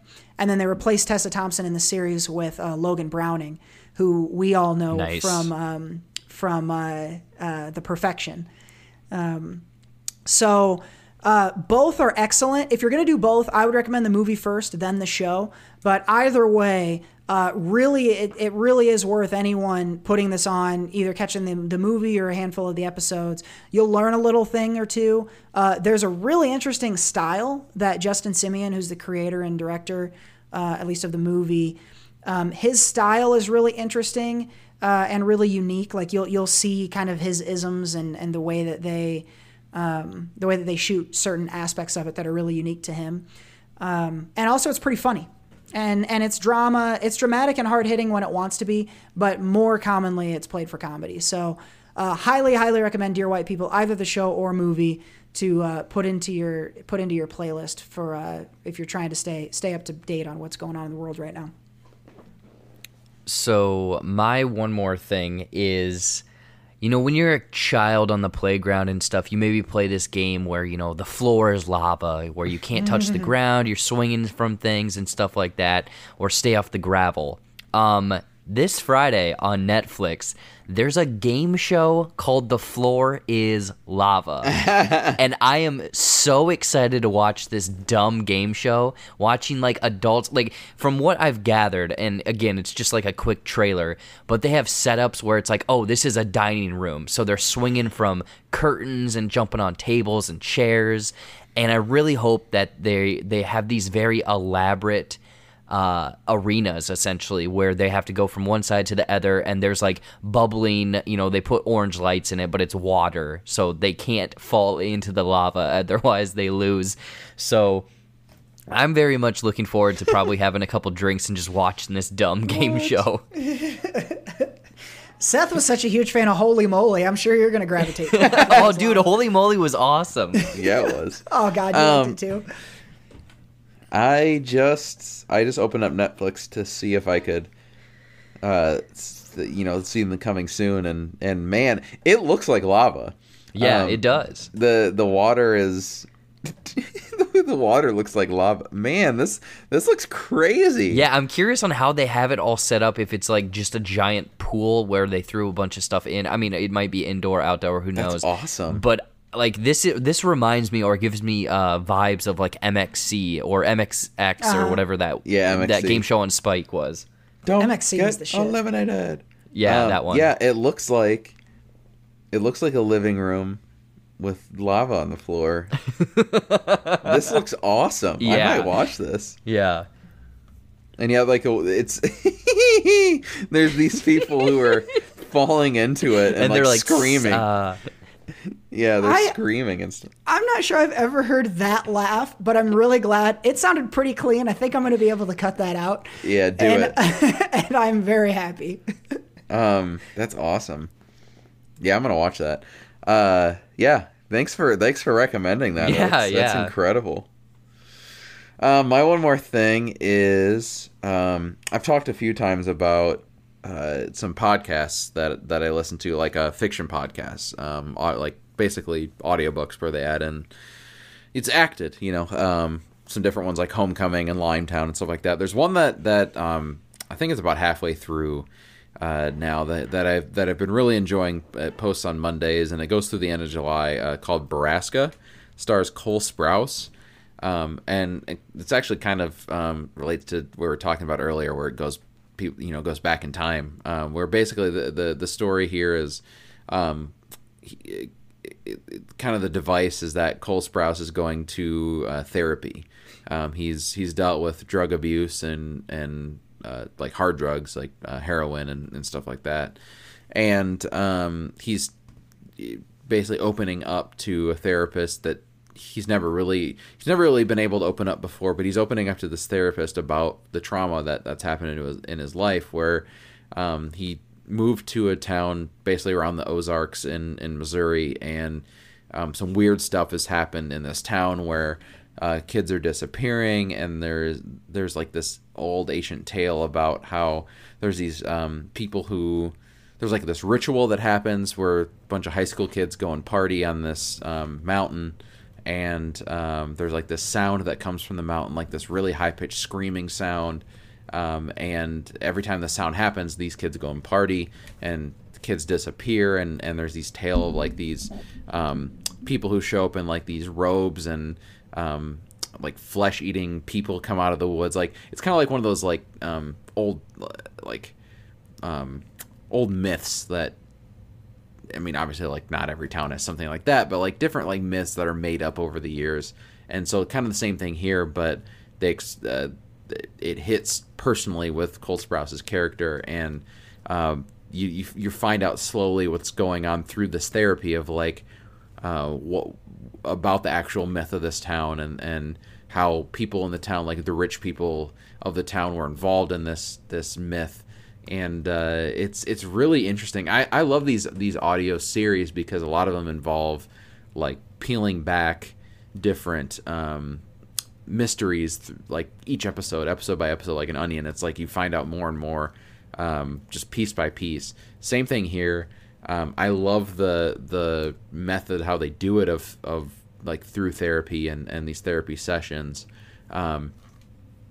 They're all really well done, and Q Code is the one who does this one. They've done a couple recently that I really enjoyed. The Tessa Thompson one that just finished up a couple weeks ago is kind of how I got into this one. But they're all like very, like, they're kind of like mystery, thriller, horror involved. They kind of go some crazy places. But this is one I'd recommend. It's called Baraska. Really interesting, and it's about halfway through. So, and they're pretty quick, half hour, 45 minutes. You can catch up, and it's free, and it's, for those who like audiobooks, it's like it's an enhanced audiobook, and they're easy to digest and enjoy. So I'm a fan of these audio series. Yeah, you were digging into those. This one's called Baraska, available now wherever you get your podcasts. So maybe put in your feed right behind this episode of The SoCo Show. Otherwise, you can also watch, apparently, The Floor is Lava and Dear White People, all available right now in One More Thing. But I'm down to one more thing. That was so cute. I was like, The Floor is Lava, and both of you guys were like, yeah! Oh, man. That's going to bring us to the end of episode 148 of The SoCo Show. Big shouts out once again to our guest host. At Jared Buckendahl. Go ahead. What's coming up on the channel? What can folks look forward to this week? I'm trying to think. Hopefully I can watch The Floor is Lava. I don't know if I have a review. I have, there's a movie coming out this weekend called Wasp Network. I was able to see that early. I can't talk about it yet, but there will be a review for that. And maybe one other one we'll see. I don't know if there's much coming out. Plus, I'm going to be out of town, so yeah. Well, there you go. But no, I'm trying to think. I don't know, J-Buck Live, who knows? Just all my usual stuff. Otherwise, I'll be back next week. Yep, we'll find out what Jared posted a week from now when he's back. So head on over to the YouTubes At Jared Buckendahl. and the social networks to find Jared. Make sure you follow him, get notifications so that you can stay up to date on what he's doing. Also, we are about to record a Patreon exclusive episode of Jared's podcast, Movies and Nonsense. So head on over to Jared's Patreon as well. And if you're a supporter of him there, you'll see whatever it is we're going to talk about. And it's always, whenever we're on that podcast, we always talk about some shit that I never expected we were going to talk about. So enjoy that. It's like nostalgia therapy. Yeah, it is. So we are going to go and do that. Of course, make sure you check out the sponsors. Links to them are in our description box. And remember, if you become a contributor during the month of June, all of that June revenue, including for ads, is going to go to support the Black Lives Matter movement. So appreciate all the listens, all the clicks, and all the shares, and, the time as well. Thanks for spending a couple hours with us this week. That's going to wrap it up for Jared and for the So-Host. I've been the co-host, Cody Michael, and we will see you next week. Bye.